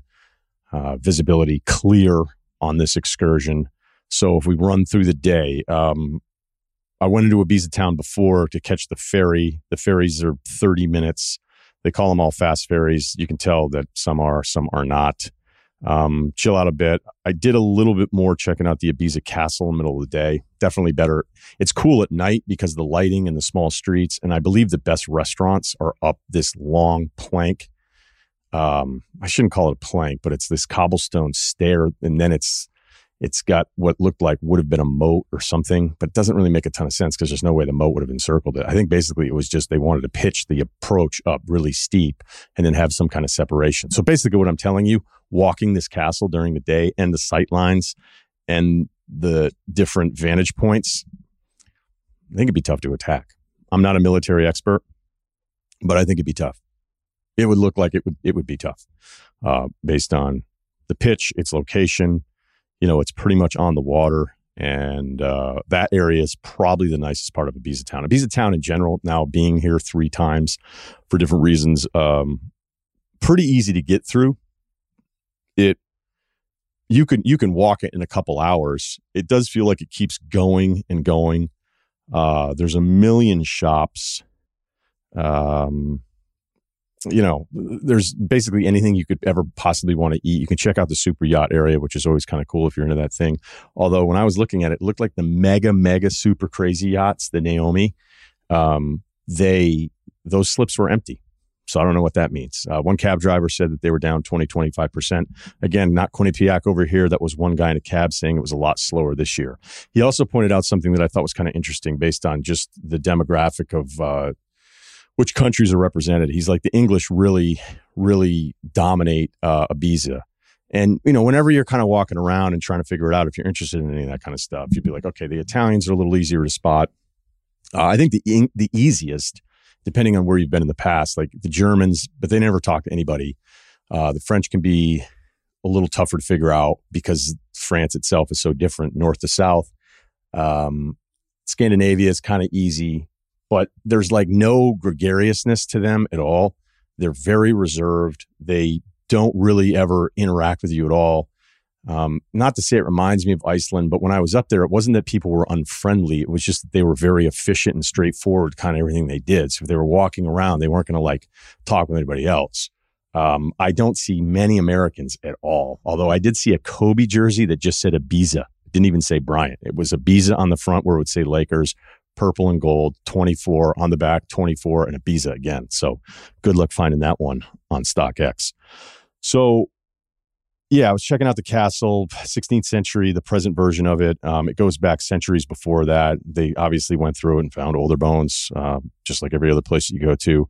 There were some renovations in the 20th century where they put in a gym. I didn't actually go inside the whole thing. There was this big amphitheater up top, which was pretty crazy when you look at it, like how well designed it was. I don't know how new that was, but it did get me thinking, like, if your only entertainment was poetry, like spoken word, and some guy with like a fucking fiddle with 3 strings, no wonder these guys fought all the time, you know? Because you'd be sitting there listening to some guy, and you'd be like, do you want to just go invade somebody instead of sitting here through the spoken word bullshit before the sun goes down? So, you may have noticed a lack of foodie updates. Not to say I don't enjoy awesome food, but there's 2 issues. One, I'm going to catch a ton of shit for because I'm from Martha's Vineyard and I go to all these exotic places. I'm indifferent towards seafood. I'll eat it. I'm not crazy about it. I don't like lose my shit. I'm like, oh, we have to go here. So the other problem is that I've noticed if it's really, really nice, I'm just not going to get in by myself. It's just not going to happen. And I don't really care. It's just about keeping the calories up because usually I lose a ton of weight on these kinds of trips. So anyway, so I was kind of scouting out spots for a little bit later on. So let's get on the ferry here. Steel hull catamaran, probably over 100 feet for this one. It looked like, I'm a big ferry fact guy, right? It looked like it could hold about 50 cars. 4 came on. So the car rush to Formentera during the day, don't worry about standby. If you're getting in standby, it's not going to be like Woods Hole or Hyannis. You're going to be fine. Here's the thing about Formentera. Like whenever I would ask, like, hey, what about this place to the north? Should I go to the hippie market? Should I check out this beach? Should I go to the San Antonio port, which pretends that Columbus was born there? Where should I go? Should I go over to this cliff thing or something like that? And everybody has their taste and tells you what you think is better than not. It's about you having the instincts to trust the person telling you. Because Stanford Steve and I used to have a rule about the South where we would be like, if this person likes this, then let's not go. So here's the thing. Whenever I brought up Formentera, everyone's eyes absolutely would light up. They're like, oh. But, which makes a lot of sense. If it's this island that you have to take a ferry or know somebody with a boat, mostly guys, it just can be inconvenient. It can be the kind of thing where you live in Ibiza for years and be like, oh, I haven't been in Formentera in years. So I was like, if everybody's acting like this, I'm just going to go ahead and do it. So I take the ferry over. Says again, 30 minutes. I think it took about 45. Timed it. There's a bunch of beaches to choose from, and they're all really easy. You get to the harbor, you pull into the town. You can do the town in one lap, and it is totally different.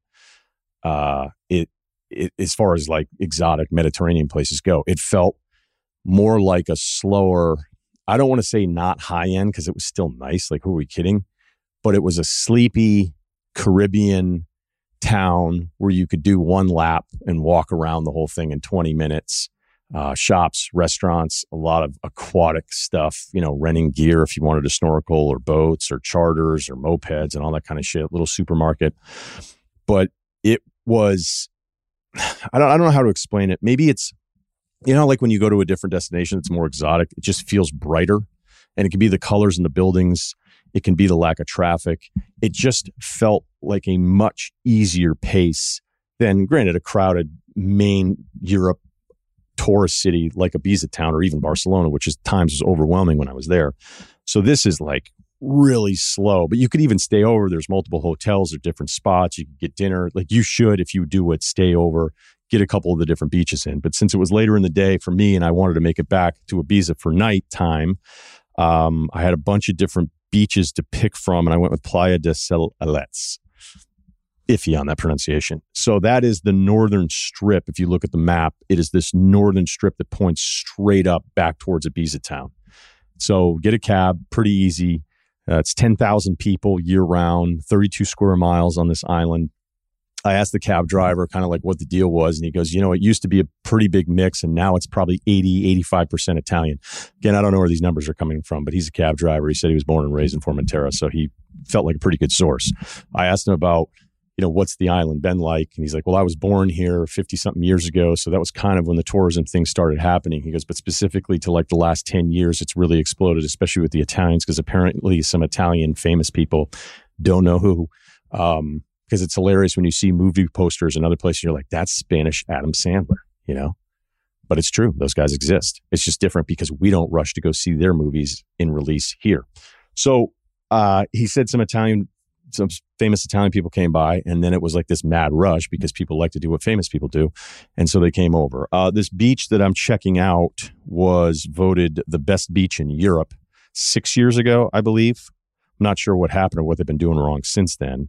So I get out in the cab, and I actually look to the left on the Sunset side of it, to the west, and it was a little crowded. There's a couple restaurants. There's one at an earlier taxi cab station, which is labeled, which will come into play a little bit later, and then another one on the left, and then at the top of this strip of land.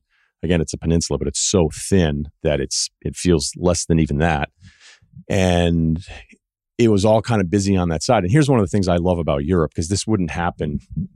It wouldn't happen in a lot of fancy places, especially where I'm from in New England. But the east side was empty, just empty. So I walked up another couple hundred yards, and there were cars at this restaurant, but everybody stayed on the Sunset side.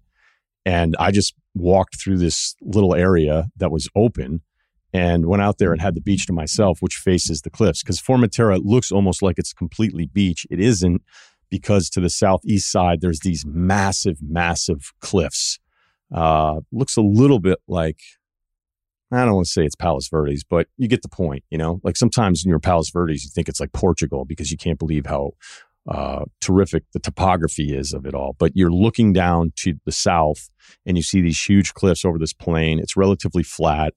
They had some salt basins, which looked pretty archaic, but they were still being used to process salt, which I guess is one of the industries there. I didn't notice a ton of tech going on. And it was right out of the James Bond movie. I don't know if Dr. No finishes. I know it starts in Jamaica. But, you know, these stretches of beach where you just look around and you're like, I can't believe on an August Saturday I have this all to myself, which is usually always the goal for me, at least. So hung out there. The water is crystal clear because of these plants. A bunch of the super yachts anchor a few hundred yards off of the shore. It's considered like a really popular place to go to anchor your boat. And guys are just whipping around on different toys out there. Definitely a little jealous, but you know what? Who am I going to complain to? Because I had a great setup. So walked back, caught the sunset back on the other side. It was spectacular. And then was like, wait, am I fucked here? Am I going to be able to get back on the last boat? And am I going to get a cab back? Because other situations like this, you start adding it all up going, you know, maybe just hire a fucking car to sit around for a couple hours to guarantee that you're going to get back. But I knew the boat schedule went really, really late. So I wasn't too worried about it. In worst case scenario, I was just going to jog back. It was only like 2 miles, get a little cardio in. NBD. However, all worked out. Went back to the cab stand, said, hey, I'm at 2. Nobody spoke English. I certainly didn't speak whatever the fuck they were saying.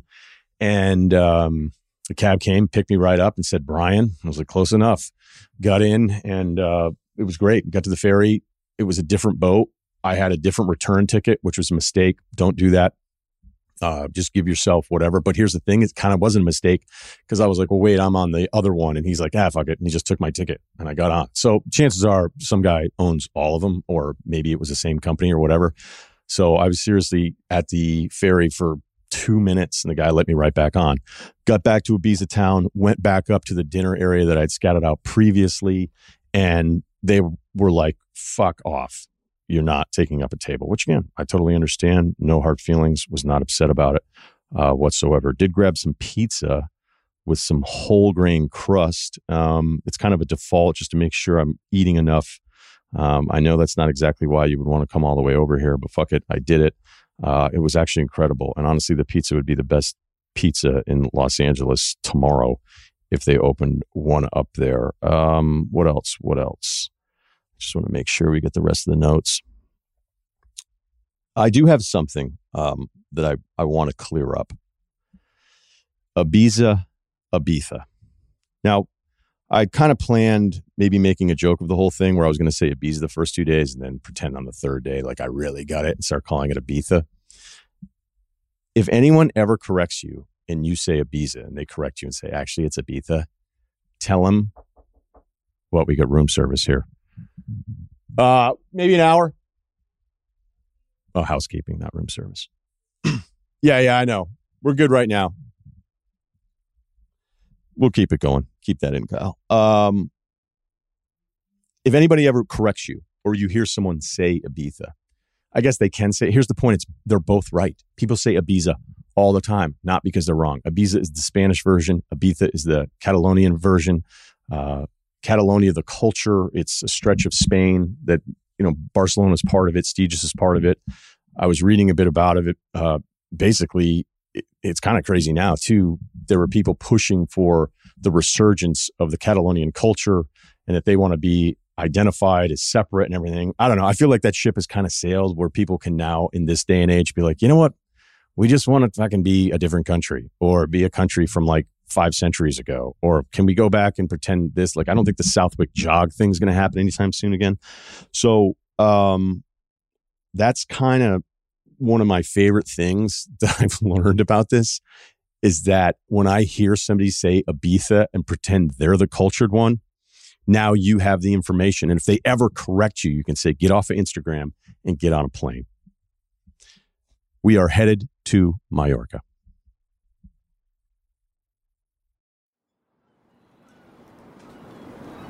Day 7. We are in Mallorca. I'll admit today, felt like I was losing steam a little bit. The original plan was Barcelona, Ibiza.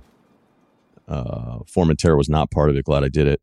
It's hard to kind of have moments where you feel like, is anything going to get better than this? And then like the next day it actually does, depending again on what your tastes are, what your goals are on different trips. And then you get to Mallorca and you're like, wait, this is totally different. I underestimated it. I don't know why. I mean, I looked it up. A couple quick facts here. I'll do some more history tomorrow once I get a few things under my belt. Almost 1,500 square miles, about 1 million people live here.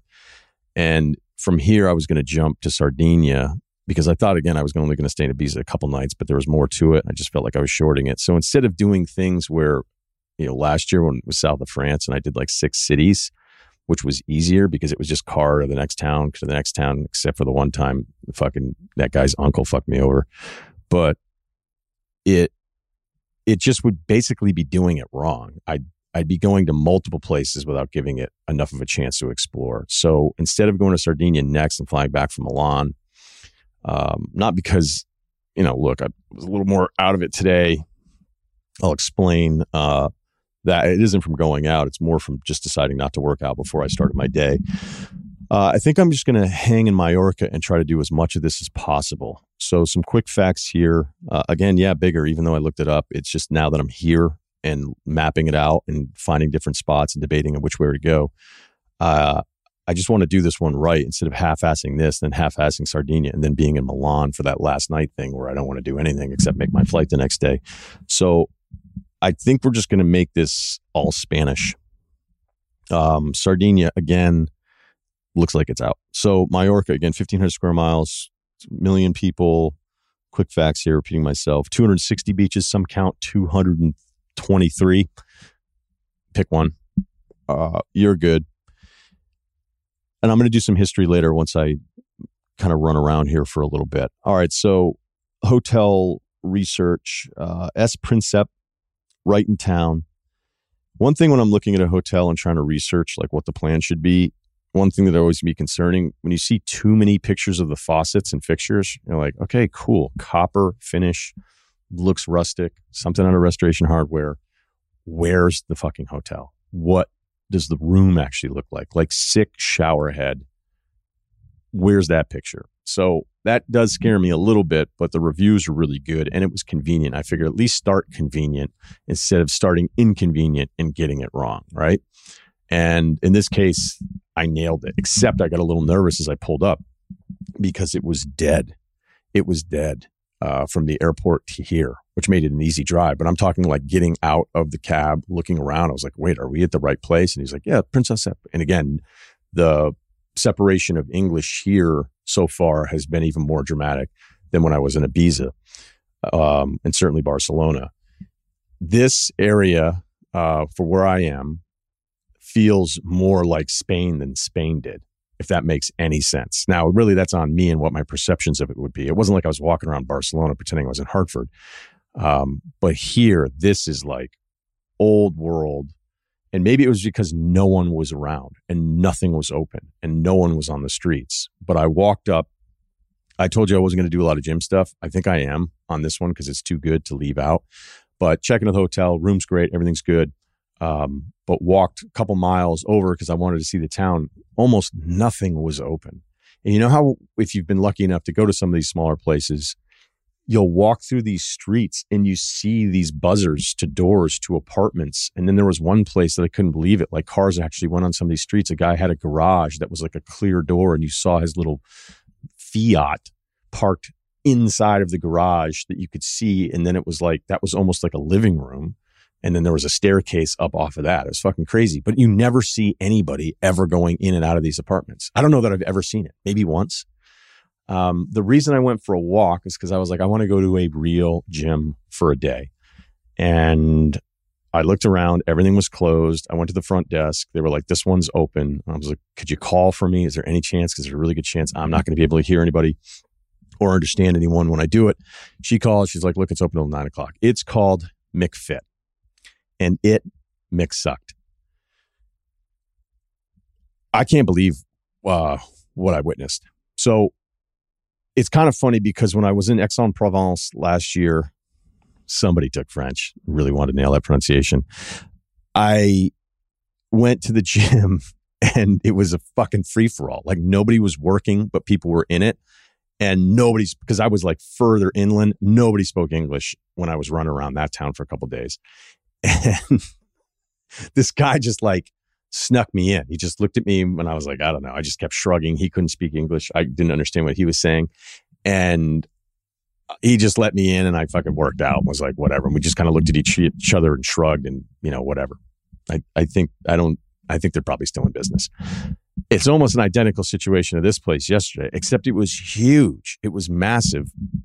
It had like 4 floors. And I was trying to it was reading my credit card on my phone. So I thought, okay, $15, I'll just get right in.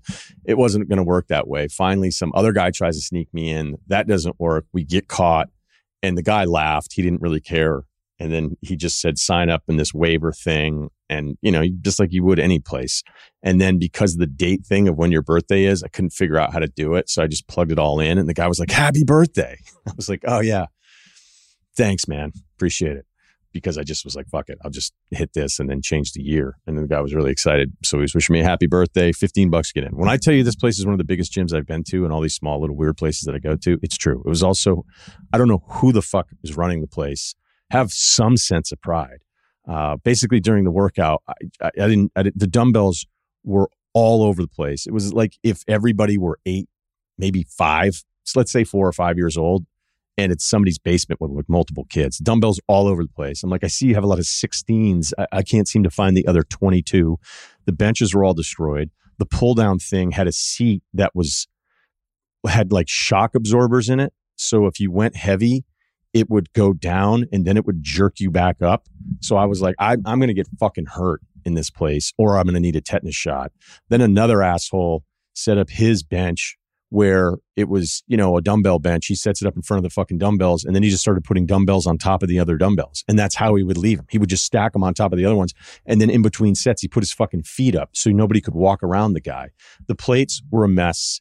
Every bench was fucking destroyed, but they had everything. And the funny thing is, it was almost like a hoarder ran the gym because they had everything, but it was all on top of each other. It almost always felt broken. So instead of getting rid of anything, whatever, €15 for the day. Finally got a good workout in, but I was a little horrified throughout the entire process.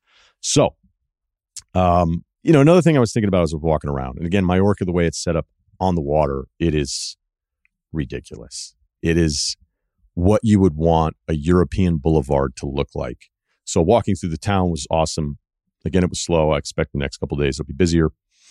But there's this 2-lane boulevard with landscaping through the middle of it that just loops around this harbor, boats everywhere. It looks like a lot of different, boat. I don't know. I don't know if I would call them boat clubs or different marinas. I guess it'd be just the easiest way to explain it. But it's a huge part of the lifestyle here and it's all stunning. And I can't wait to get out and start checking out some more of these towns.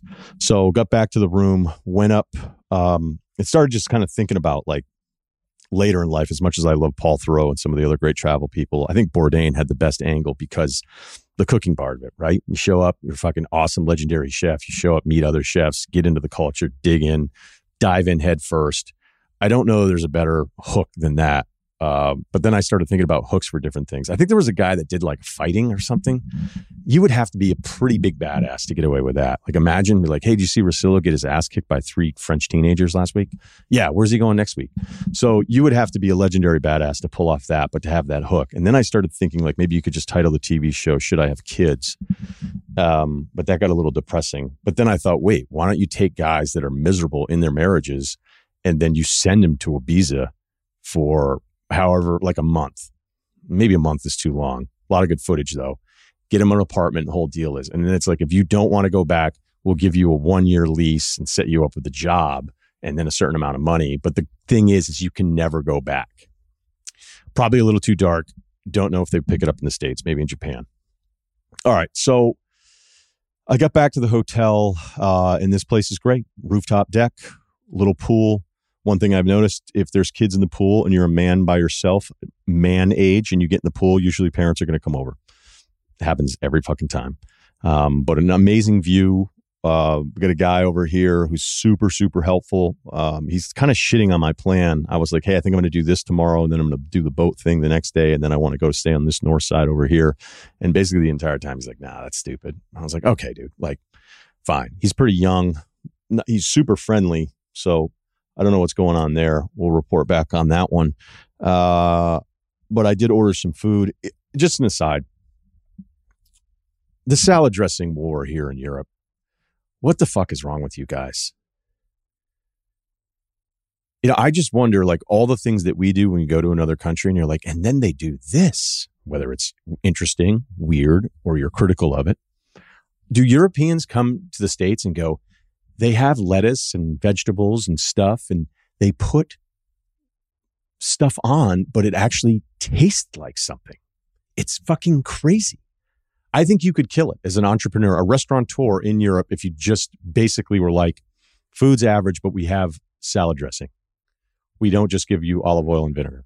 So last night I get a Caesar, chicken, supposed to have bacon, whatever, just trying to keep it going. And it comes out, and I was like, is that dressing? He goes, yeah, Caesar dressing. I was like, great, no problem. Chicken was great. The greens were destroyed because they put the hot chicken on top of it and the avocado on that. So it baked it all down and then ruined the greens. Even though I could tell at one point they'd been really fresh and would have been good if I'd gotten it immediately or it was stacked differently. And then the Caesar dressing, air quotes, was dollops of mayonnaise surrounding the entire thing. Now, some of you remember the late night salad desperation of the restaurant that was closed in the fishing town in the Western Fjords last year, where the guy brought it out and it would have been great, except he just drizzled a ton of mayo all over it and then put peanuts on top of it too. And I was like, I begged this guy to let me in. And then he said, I could make me this. So I'm like, I got to eat it. And I'm gagging it down because it's so fucking gross. This was worse. And I ate it all and then tried to avoid all the mayo mountains. But you're just like, how could this place be this cultured, this good with art, this good with so many other different versions of cuisine? The lifestyle itself is probably far more desirable than most places in the States because there is something to the ease with which the day operates, right? I admire these people so many different times when I'm just kind of going around and like, whatever, because this is what this feels like so far. It is Spain removed from Spain. But get your shit together. There's so many flavors out there, folks, and you've discovered so many of them, yet you refuse to update this one lane, which makes everything fucking taste less than what it could be. All right, final salad dressing rant. Rooftop good. I decided to shoot over to a town called Portos Nos. It looks like News, the French version of oui, but it's pronounced Nos. A lot of yachts over there. Just went right up to the bar, had a Negroni, which is really weird because I don't really like gin. But a Negroni, one of them tastes really fucking good if it's made right. And then I just sat there and the woman was like, do you want to eat? I was like, yeah, I really do. It was great. Sat there and it was funny because she kept fucking up the menu. I was like, does no one ever eat at the bar? She's like, never. She's like, no one has ever done this since I've worked here. And I was like, are you sure it's okay? And she was like, yeah, who cares? No problem. And there you go. Had an awesome meal on this place, on the water, some tuna. So we got the seafood in there for you guys that are wondering why I don't do it. Negroni, some steak. And then they did these French fried potatoes, but they had destroyed. They'd filtered all the potato through and then remade them into these wedges. They're arguably like top 3 French fry I've ever had in my entire life. Took a little lap around, went over to the beach at night just to see what was going on. They love jump castles over here, man. Jump castles on the ferry. So if your kid isn't sick enough from on the ferry hitting swells, let's throw them on a jump castle on the ferry. Don't see that in the States a lot. Love it though. I think I also have a different thought that popped in my head the other night. Do they just sue people less in Europe? Because there's just all sorts of shit. It's like, yeah, go ahead. Oh yeah, that looks dangerous. What's this? Oh, I'm convinced without any research or asking one person about it, but the freedom with which you have over here to do different things, maybe it's just a less litigious culture, which is kind of nice, to be honest with you. You know how many times the rest of us that are fucking normal, that aren't screwing things up or looking for an angle every single time or denied simple things, you're like, well, why do we have to do that? Oh, this guy sued 3 years ago. Like, oh, okay. So on the way back from Portos Nos, I'd also like to add, I'm on fire with the sunglasses purchases lately. I couldn't find a pair for almost a decade. I found a pair last night. Or maybe it's just how I feel right now. Maybe I'm looking in the mirror and seeing somebody different in Mallorca. I don't know. I did come back through and I did notice, because I haven't actually gone out. I usually give myself like one night, feel like we fucking go out one night and feel like shit the next day. So that's still TBD. We'll let you know. You'll hear it in my voice if it happens. But I came back through a different side of Palma, and let's tell you right now, that place wasn't slow. Sports books everywhere, full-blown casino. I don't really want to go to a place like this and be like, oh, I'm going to play cards for 6 hours. You know, that doesn't seem great. Saw a massage therapist place, signage outside, tells me they accept no insurance, open pretty late, it said, 3 a.m., 0300. So, yeah, that side looks a little bit more adventurous, not that far from the hotel. You never know. Maybe do a lap, check it out, see what's going on. And yeah, Mallorca, day 2, I'm going to hit a couple beaches, maybe rent a boat. There's a museum down the street that, who knows, it's so nice out. Might not want to do that for multiple hours, but I'll have some more history for you and beach updates from what looks like one of the most beautiful places in the world. This episode is brought to you by La Quinta by Wyndham. La Quinta by Wyndham has everything you need for your next business trip. From free high-speed Wi-Fi to fitness centers to free bright-side breakfast with fresh waffles, eggs, and more. Book direct at lq.com. Tonight, La Quinta. Tomorrow, you shine. Apple Card is the perfect cashback rewards credit card. You earn up to 3% daily cash on every purchase every day. That's 3% on your favorite products at Apple, 2% on all other Apple Card with Apple Pay purchases, and 1% on anything you buy with your titanium Apple Card or virtual card number. Visit apple.co/card calculator to see how much you can earn. Apple Card issued by Goldman Sachs Bank USA, Salt Lake City branch, subject to credit approval. Terms apply. Day 8, we are still in Palma with plans to move north today, but let's recap the last 24 hours or so. Walking around just asking different people that work at the hotel, like, hey, which beach do you like? There are so many beaches that everybody disagrees. The one thing that is constant, though, that is agreed upon is that all the locals hate everyone that uses the beaches for Instagram and TikTok. Like men, women, old, young, cab drivers, whatever. I'd be like, hey, what about this place? There's a place called Cap, No Cap, where I was like, let me check that place out. And everybody's like, don't go. All the TikTokers, imagine with a thick Spanish accent or Mallorcan, some of the dialect. It's not like I'm going to figure it out, but just to be full scope of the language and how different it can be. So I decided, all right, just give me, I said, this is what I want. I want something that's a nice beach. I want a little bit of scenery.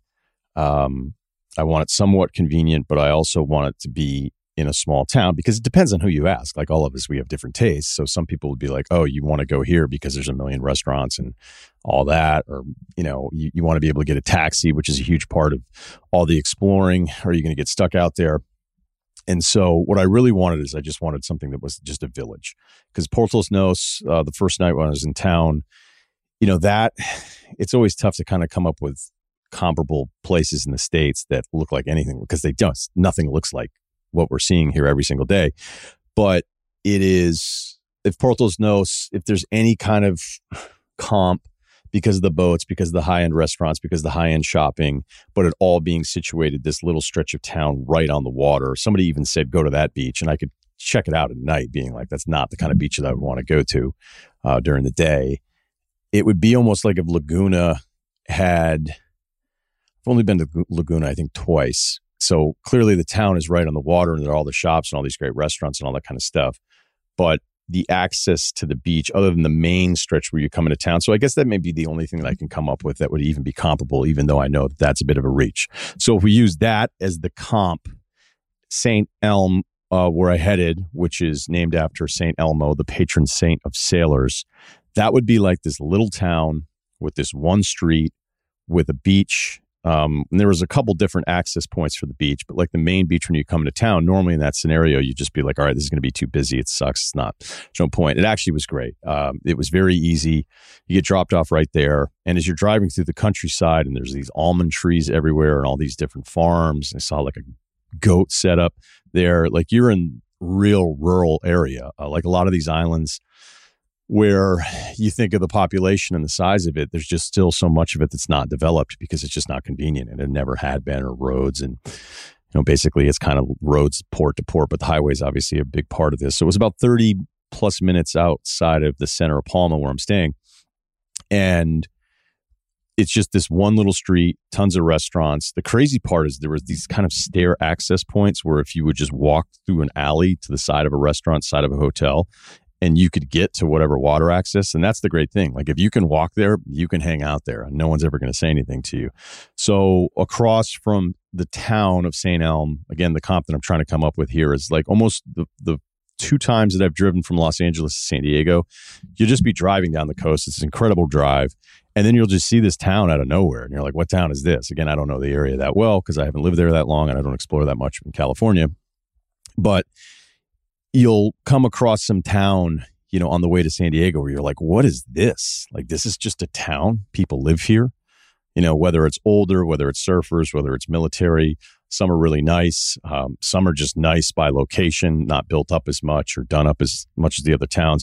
But it's just this oasis out of nowhere where you're like, I guess this is a town. I guess people live here, and it makes sense because it's gorgeous. And it's kind of the same thing because it's far from a city. At most, it's a village. So the little bay of St. Elm is covered by 2 peaks off to the side. Apparently, there were some towers up there. A lot of the same history patterns of invasion, time after time. There's also an island called Dragonera, which you can see. There's one island that's really close to the beach that you could swim to if you're a decent swimmer. And then Dragonera is beyond that. It's named that because it looks like a dragon from the way that it's sort of the layout of it. No one lives there. There's apparently supposed to be ancient Roman ruins that were set up over the different runs of conquering. Jaime had a nice run, apparently, as well. But for the most part, it's a nature reserve. So you can kayak, you can paddleboard out there. I hate paddleboarding. But if you wanted to do those things, you could go out there and hit it up. And it's pretty easy, pretty convenient. $11 for a chair, and hung out for a little bit, had lunch, saw someone else eating by themselves. Pretty incredible. The topography of the island is significant. The highest peak is 4,700 feet. You see it throughout the drives. As I've headed in a bunch of different directions, there's a ton of hiking here. I don't think it was paraglide, but just kind of those kites where the guys are just hanging out in the air. It looks horrible, but I guess it's safer than some videos would have you believe. I won't be signing up for that. And so basically, yeah, that was the deal. Reading my latest book here, The Battle of Ink and Ice. It's incredible. 200 pages in, 100 pages to go. I may have to be more... I'm not efficient. Efficient isn't the right word, but I'm going through books too fast now, and I may not have enough towards the end to read. And there's no way, because I even peeked into a bookstore. I was like, who are you kidding? That's like when I was in Iceland. I was like, oh, I'm going to buy some Viking book. I've read 0 pages of that since I bought it.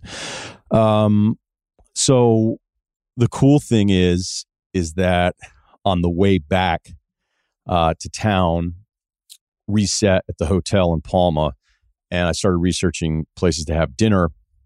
And I figured, okay, you know what? Just find something awesome and figure out a way in and, pull the move where you sit at the bar. And then if they throw a menu your way, you're good. And there was this restaurant called Vandal, which as I walked towards that part of town, which was away, I guess I'd be walking, I don't know, do you really care what direction I say if I say northeast? So let's just say before the casino, it was like on the way to the casino area. So I was walking along the cathedral, which I hit up later, and all the Royal Palace stuff. And I don't know, it was like a mile or so in, and I found this street. In the beginning of the street, you could tell immediately like something was different.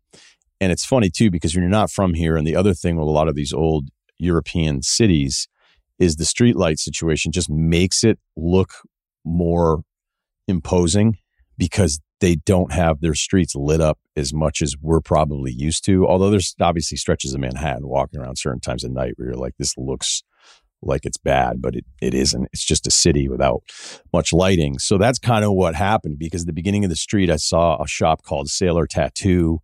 There was this pizza place where there was a woman who if you had said she's Sans Housing or the richest woman in Mallorca, either would have been believable. She was totally done up, looked like she'd just come back from Ibiza. She had to be 100. She had a dog with a fancy collar. She was sitting there eating. She had an Aperol Spritz going. And let's just say this, she was letting dudes know if they were interested, she may be interested too. It was actually pretty astonishing, as if she were just cut from the Real Housewives of Mallorca. So as I walked through this area, I also found a New Orleans themed bar called Dirty Fingers. Hey man, I don't know what to tell you. And so I was noticing all these different spots. I was like, wait, am I in like a weird bad street? And it felt that way. I make it to Vandal, this restaurant. I walk in, I go to the bar, I say, is it cool if I eat at the bar? And they were like, yeah, no problem. And I sit down, read the menu, and every piece of the menu is some small dish inspired from some other part of the world. So it was almost all covered, whether it was Japanese, whether it was Los Angeles, whether it was from South America, whether it was Australian, and plenty that I'm leaving out. It was pretty incredible because I was like, are they really going to pull this off? And they had a cotton candy machine behind the line as well. So I was like, well, are they amazing, or are they totally fucking this up? It is one of the 5 best meals I've ever had in my life. It was unbelievable. So I ordered some crunchy rice, spicy tuna thing that if you go to sushi places, we all get it all the time. It's incredible. It's always overpriced. And they brought out one. And I was like, oh, wait, we're just doing one at a time. And I looked back at the menu and was like, oh, these items are all just individually priced.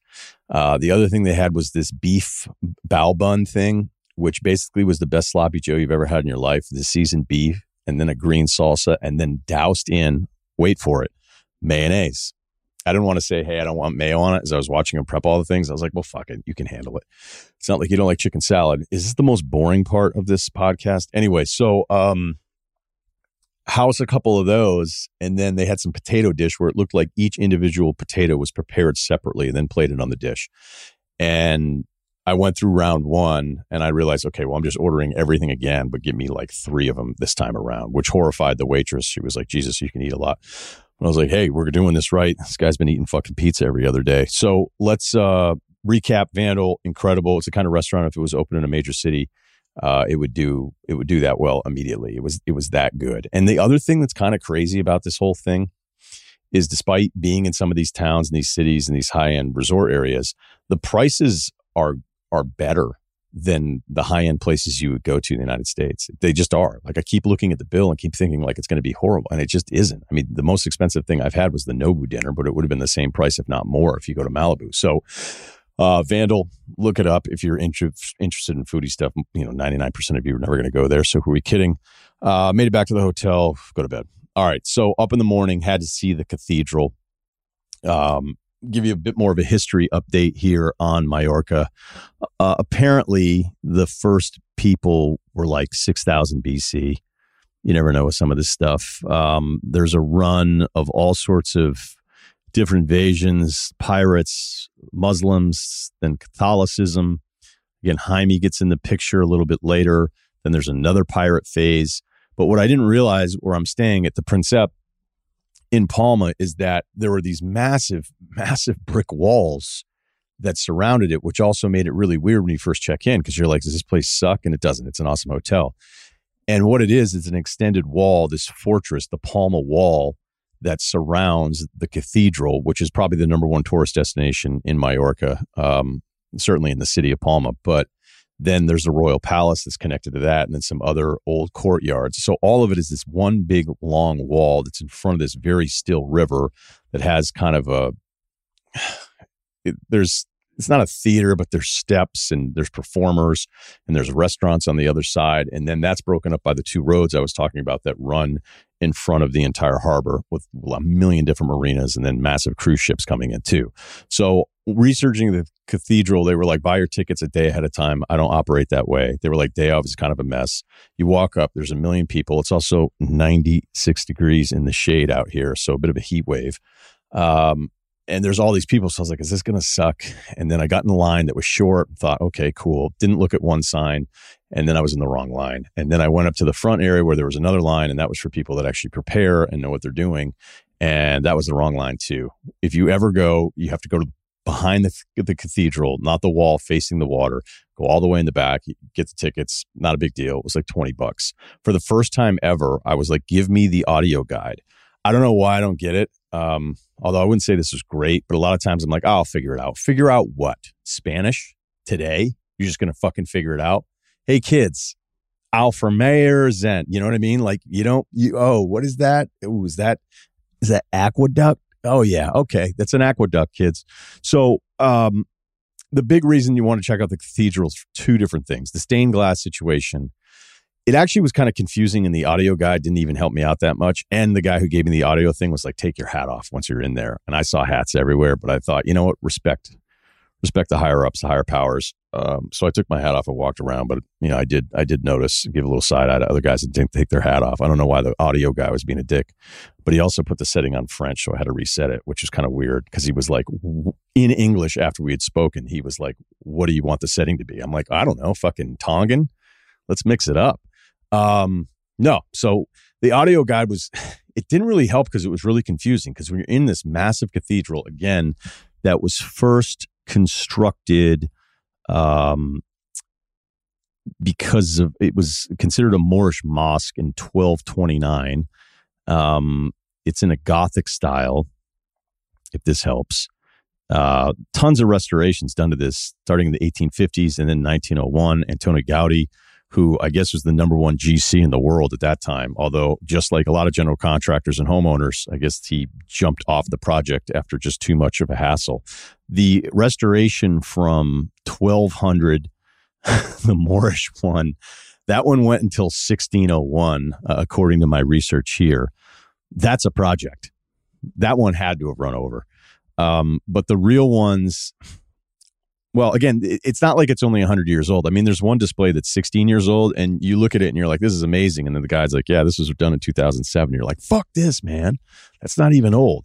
So I'm actually kind of downplaying it because it is just a staggering, just like you would expect. It was the stained glass window facing the sun to light up this room that would have had obviously no lighting other than just natural light, where there's not a ton of windows. It's just the stained glass situated perfectly behind where the service would take place because they moved the choir. That's a big part of the history. I don't know why it was so important. But to the side of the main chapel is two other chapels. One was the first one, and then they covered that with another one, and then they took that one and then moved it and then rediscovered the old one. So it's basically like three different areas for service all at the same time, kind of like a side stage at Lollapalooza. But you can't help but just sit down in one of the pews and look up and look at that piece of work and just go, this is fucking astonishing that these guys pull this off. The cool part is the terrace. You run up this spiral staircase. It's 137 steps. As soon as you get to the final step and step out into some of this woodwork that's centuries old that maintain the bells, and then out to the terrace so you can look out over the entire harbor and go east, west, or north. As soon as you get off the staircase, there's first aid equipment all over the place. People were fucking dying. And it was so hot. I mean, my calves were burning.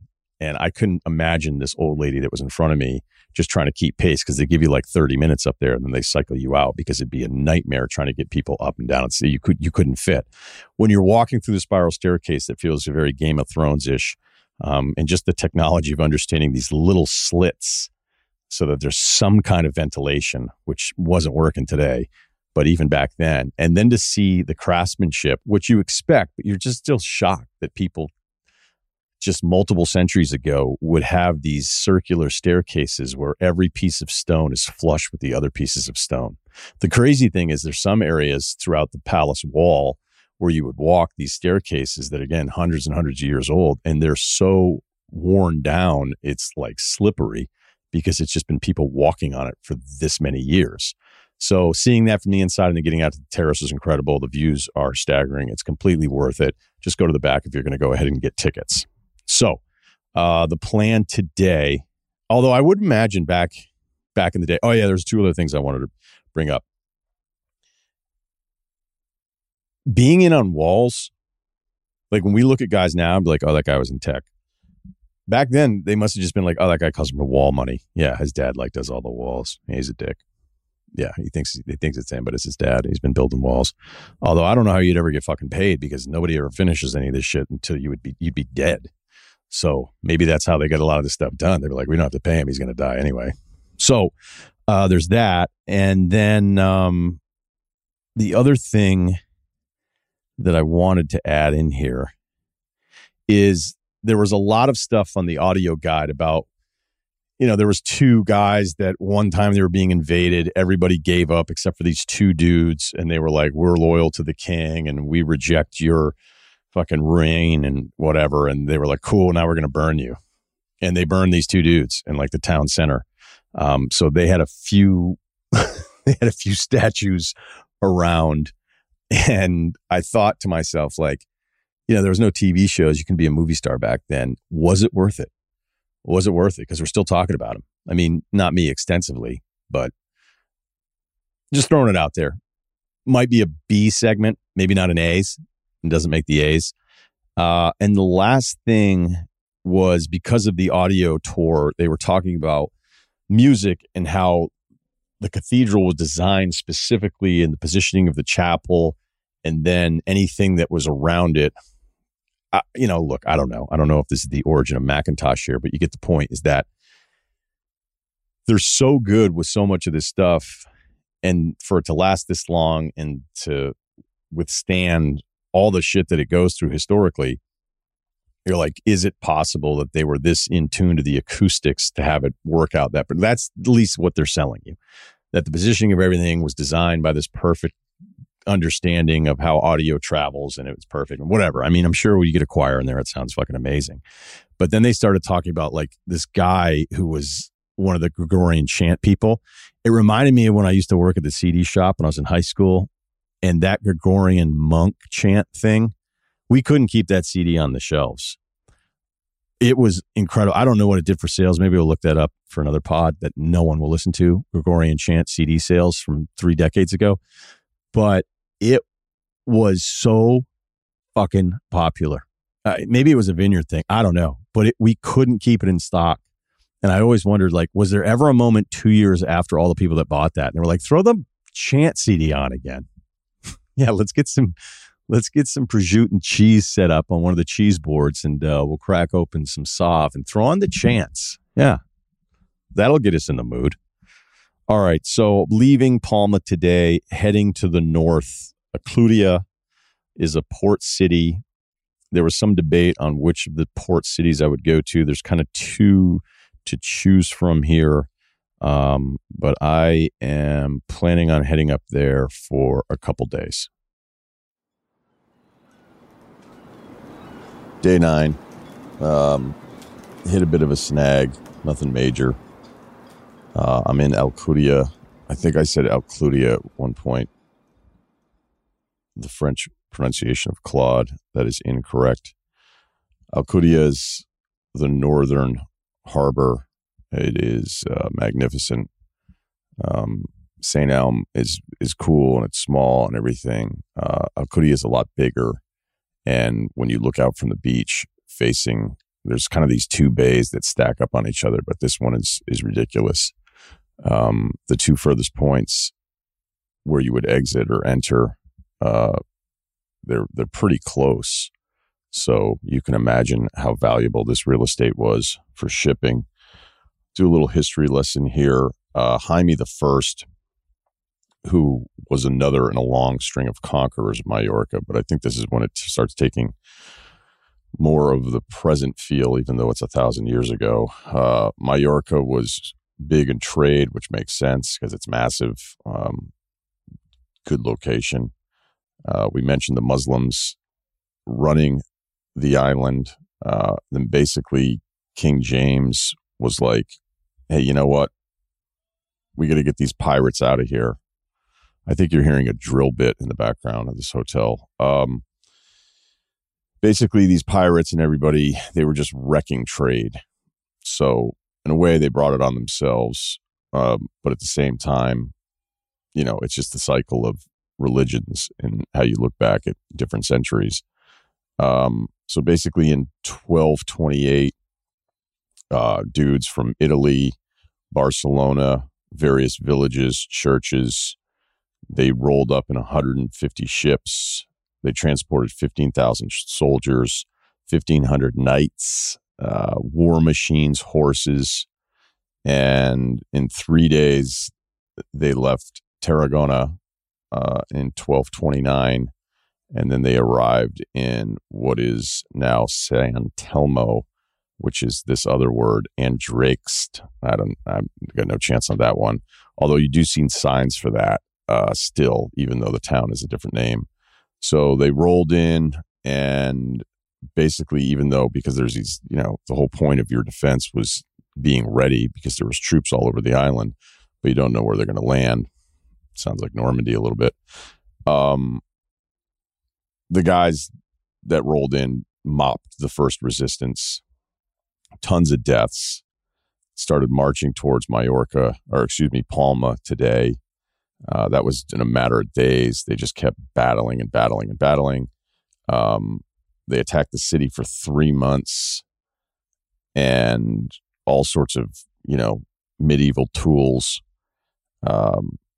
And basically, once everything was good, some guy climbed up to a tower, put a Spanish flag on it, and King Jaime the First made his triumphant entrance through the walled city. Again, we referenced a lot of walls in Palma, which were built up again after this attack. So they changed a bunch of the names.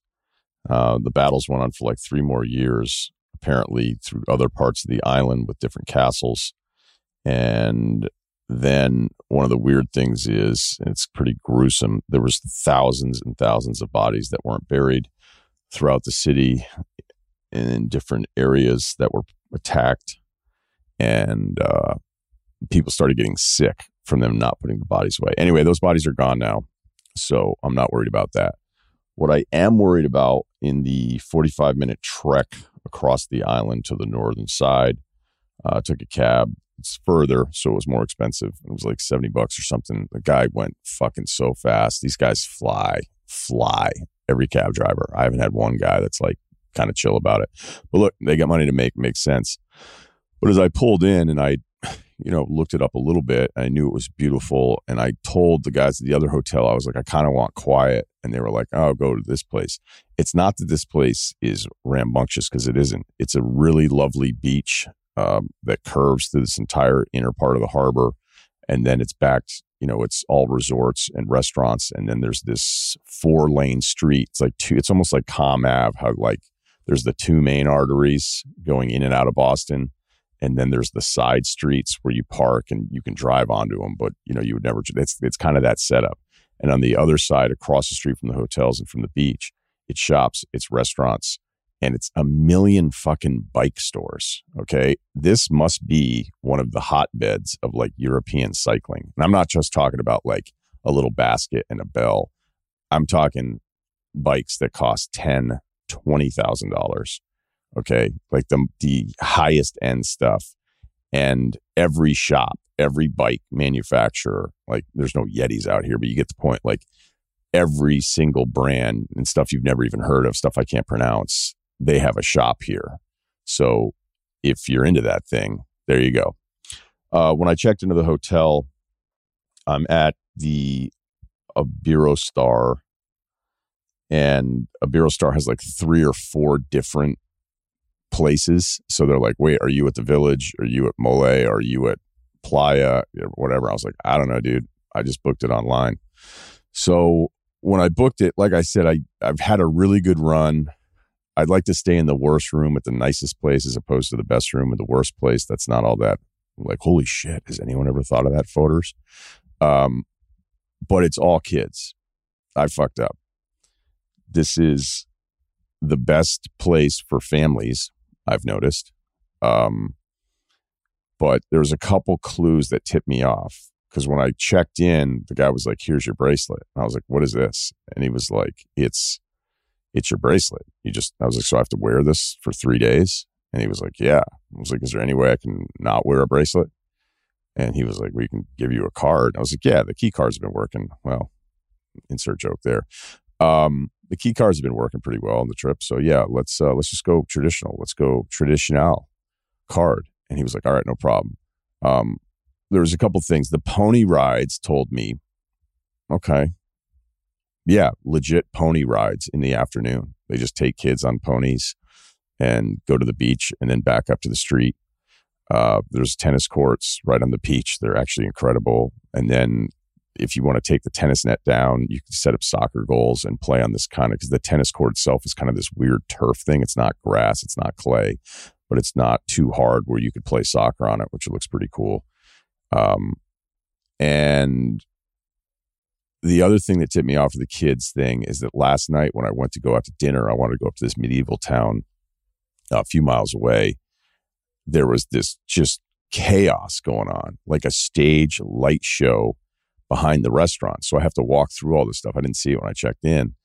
But when I walked out to get a cab last night, I was like, what is going on in there? It almost sounded like one of those supper clubs in Saint-Tropez, which to this day is like blew me away. I just watched like a loser from the outside going, holy shit, this is insane. What's going on in the supper club? But for this deal, it was just a magician. And the kids were going fucking bananas. And then there were fireworks after the pony rides. So then I looked over at the restaurant side because I was like, should I go in there to eat? And every single table had a kid, multiple kids. I did have this happen once before.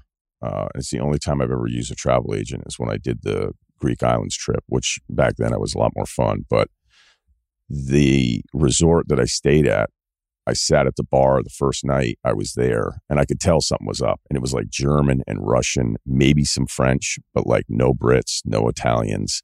It was like really weird. Nobody, I'm not here chatting up with everybody, but that was even weirder. And I like got in the pool and it was a million kids. And then that night I sat at the bar and had a beer after dinner. And it was like a cafeteria style dinner. And everybody's fucking weirded out that I was there. I was sitting by myself. And then I went to the bar and the girls were behind the bar and they were like looking and giggling and looking again. I was like, still got it. And they come over and they were like, why are you here?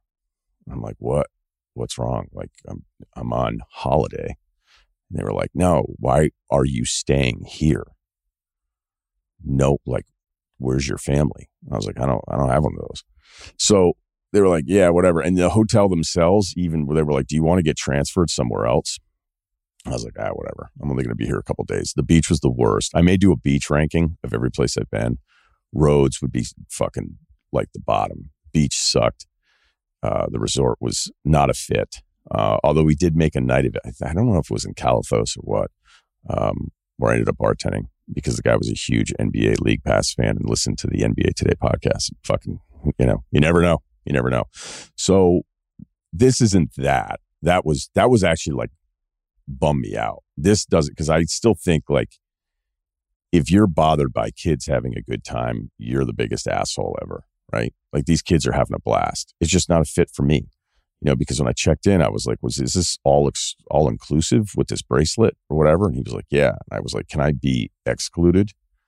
Is there any way to kind of run the numbers on that? So then last night, I wanted to check out this medieval town, which is, like I said, just a couple miles away. It's considered the old town of Alcudia. Wait a minute, I did it again. Alcudia. The north coast of Majorca, pre-Christian times, 70 BC. Romans step into the mix. Sounds familiar. The King Jaime Jum is messing me up a little bit, but trust me on the first one, the King Jaime one. King Jaime II of Majorca, I believe. I don't know if they're not related.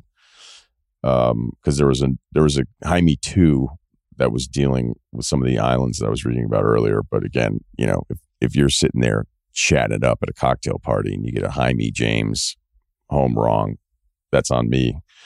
So they built this tower in these medieval walls around the town itself. So it's not just a castle, it's the town. And it's fucking awesome. So I went there last night for dinner. Cab driver did rip me off because it was twice as much there as it was on the way back. And then I realized, but like, what are you going to do? Be like, hey, I think you're going the wrong way to this medieval town that was built in the 1200s that I've never fucking been to before. I think you're supposed to take a right there. So, you're at the mercy of these. It's only happened. That's the only time it's happened in the entire trip. It doesn't happen nearly as much as you would think, but I could tell immediately the kid was a shithead. So he ripped me off. So there you go. But it is worth seeing because the walls still exist, and then the town itself is in it. So you're walking through it's like it's straight out of a movie set of what you would think a medieval fortress would look like. So there's these massive walls that you can walk to the inside of the wall, and then there's all these different mazes of streets, and you can't really get lost because it's not that big of a deal. Like you just go in one direction or the other one. Just outside of the wall to the newer construction, which is still really old, basketball court out there. So it did get me thinking, like, if they put a basketball court in, was it Naismith, right? Was it Naismith that invented basketball? Because Naismith does not date back to the 1200s. So just something to think about next time you're enjoying basketball. Ran around there for a little bit and did get some pizza. This is a very American thing versus European thing. I think all of us hate the service here. It's just, some of the more modern restaurants, it's not as big of a deal, but the touristy places, and again, they're all hit or miss. You can't really tell. This place is really, really good. So I felt good about that. But because I was by myself, I was like, fuck, it was busy. There's all these great outdoor seats. It's super, super hot. And I was like, shit. And the guy looked at me, he's like, I'll put you inside. And I'm like, fuck, okay, yeah. I mean, look, I'm always feeling like they're doing me the favor anyway. So I go in, I sit down, I'll make this quick. Order a water, 1 ice cube. Order up some Italian stuff and some appetizers. And the guy was like, man, you're hungry. I was like, fuck, I'm just going for it. And I turned into Moses Malone on his 4th free throw attempt. I mean, I was fucking a faucet. And I'm not even like a sweaty, gross dude. I'd tell you, nobody'd be proud of it, but I just tell you for the sake of accuracy. And I'm sitting there just like fucking dying. So I'm eating as fast as I can. It's so fucking hot. I even bought a pair of linen pants for this trip. Like I was going to wear them in Ibiza and be like, do you see that guy with linen pants? That guy fucking rocks. And I didn't wear them in Ibiza because there was so I just had them running low on laundry, 20 years of traveling. I still pack like an asshole. And I threw on the linen pants. It was like fucking 2 seconds. I'm like, huge mistake. I like them, but I'm probably going to move again in 3 years and look at them and go, remember when you bought those for that trip? You thought you were going to wear them in Ibiza. There they are. You don't wear them a lot, dude. So the other thing, I'm not going to do a salad dressing rant here because I'm actually dying for balsamic and olive oil now at this point with some of these dressing concoctions they've invented or tried to invent out here. Great with castles, bad with dressings, but they don't ever want to bring you the check. And it's just kind of the way it is. Like everybody just chills. The turnover's tough. People want to sit at their table. They're shocked that you don't want to sit there and bullshit and have an Aperol spritz and smoke a cigarette for 34 minutes. Again, they might be doing it right. If you were an American restaurateur, you'd be like, hey, let's turn these fucking tables. So when I'm done, and again, because I'm sitting there by myself reading about Big Ten running backs, they're like, what's the rush? But the crazy thing is I'm fucking pouring. My whole shirt is soaked. And the waitress comes over and just takes my water glass. Not, hey, let's refill it for this poor bastard. I'm just going to take it from him. And that's what she did. She took it. And then I stood up and walked to the front of the place. It was like, I need my check. And then going outside didn't really help. I had to loop around. I got a little nervous because I got on the backside of it and it was really, really slow. I did stop for a father who was taking a picture of his son and his wife. Obviously, I'm pretty sure it was his wife. And then I was like, hey, do you want me to take a picture of you guys? And the guy was like, yes, I do. Very efficient German. Sat down, took a picture of them. The son was like, do you speak German? I was like, I don't, buddy. But I'm going to take a picture for you guys. You're going to have it forever. So just pay it forward is all I'm saying. Felt great about myself after that. Got in a cab, didn't get ripped off this time. He did drop me off at the wrong one. Like I said, there's 4 different ones here. Not a big deal. Wasn't drinking. So the other thing that I did notice here on researching the town, if you're if you're one of those guys who likes to get absolutely plastered while you're on holiday with the family, apparently, and I don't even know if it's true. I mean, I looked it up and I saw it, so it's out there, that you can only have 6 drinks a day while you're in this town. Now, for most people, that's plenty. But for some of you guys, right, if you really wanted to tear the knob off, they say you can have 3 tipples with lunch and then 3 with dinner. But obviously, the only way that they would keep track of that is if you're wearing the bracelet or you're, whatever. But this is not the kind of place where I would want to get after it. And as I was rolling back through the correct way, the efficient taxi route, there's all sorts of stuff on the northern side of the beach. There's bumper cars. It's got some Musquamacket vibes to it back in the day. That's a reference. That looks kind of cool. So I may walk over there tonight. I saw Mike's Chill Out Bar. That's the name of it. How do you not get a beer in Mike's Chill Out Bar? That's the sign. And it's like nice, though. It's not just a banner. I remember when that's still the top mic in Euro Travels is when I took a car from, I forget which part of France to Saint-Tropez. It was going to be a long ride. And the guy immediately, I could tell he was a scammer. He was like, can you cancel that? And then I'll circle around and then we'll do it this way. And I was like, yeah, okay. And then he's like, I'll be your personal driver this entire trip if you want. I was like, hey, I don't think I need to make that kind of investment here. And he's like, well, here's my card anyway. And his name was Mike Big. I still kept the card because I liked it. I'm serious. It was like Mike and then all caps B-I-G. I was like, I don't think that's your Christian name. So yeah, woke up, decided to tape this because I just know I have another night in fucking Mallorca and Disney World. And, it's a coin toss and the coin has been coming up the right side a lot of the days. Today, we're going to make the most of it. We got another day here. I'm kind of here tomorrow too, but we'll make the most of it. But yeah, not a great fit. Not a great culture fit. Hope you enjoyed that pod. Please subscribe to the Ryan Russillo podcast on Ring or Spotify.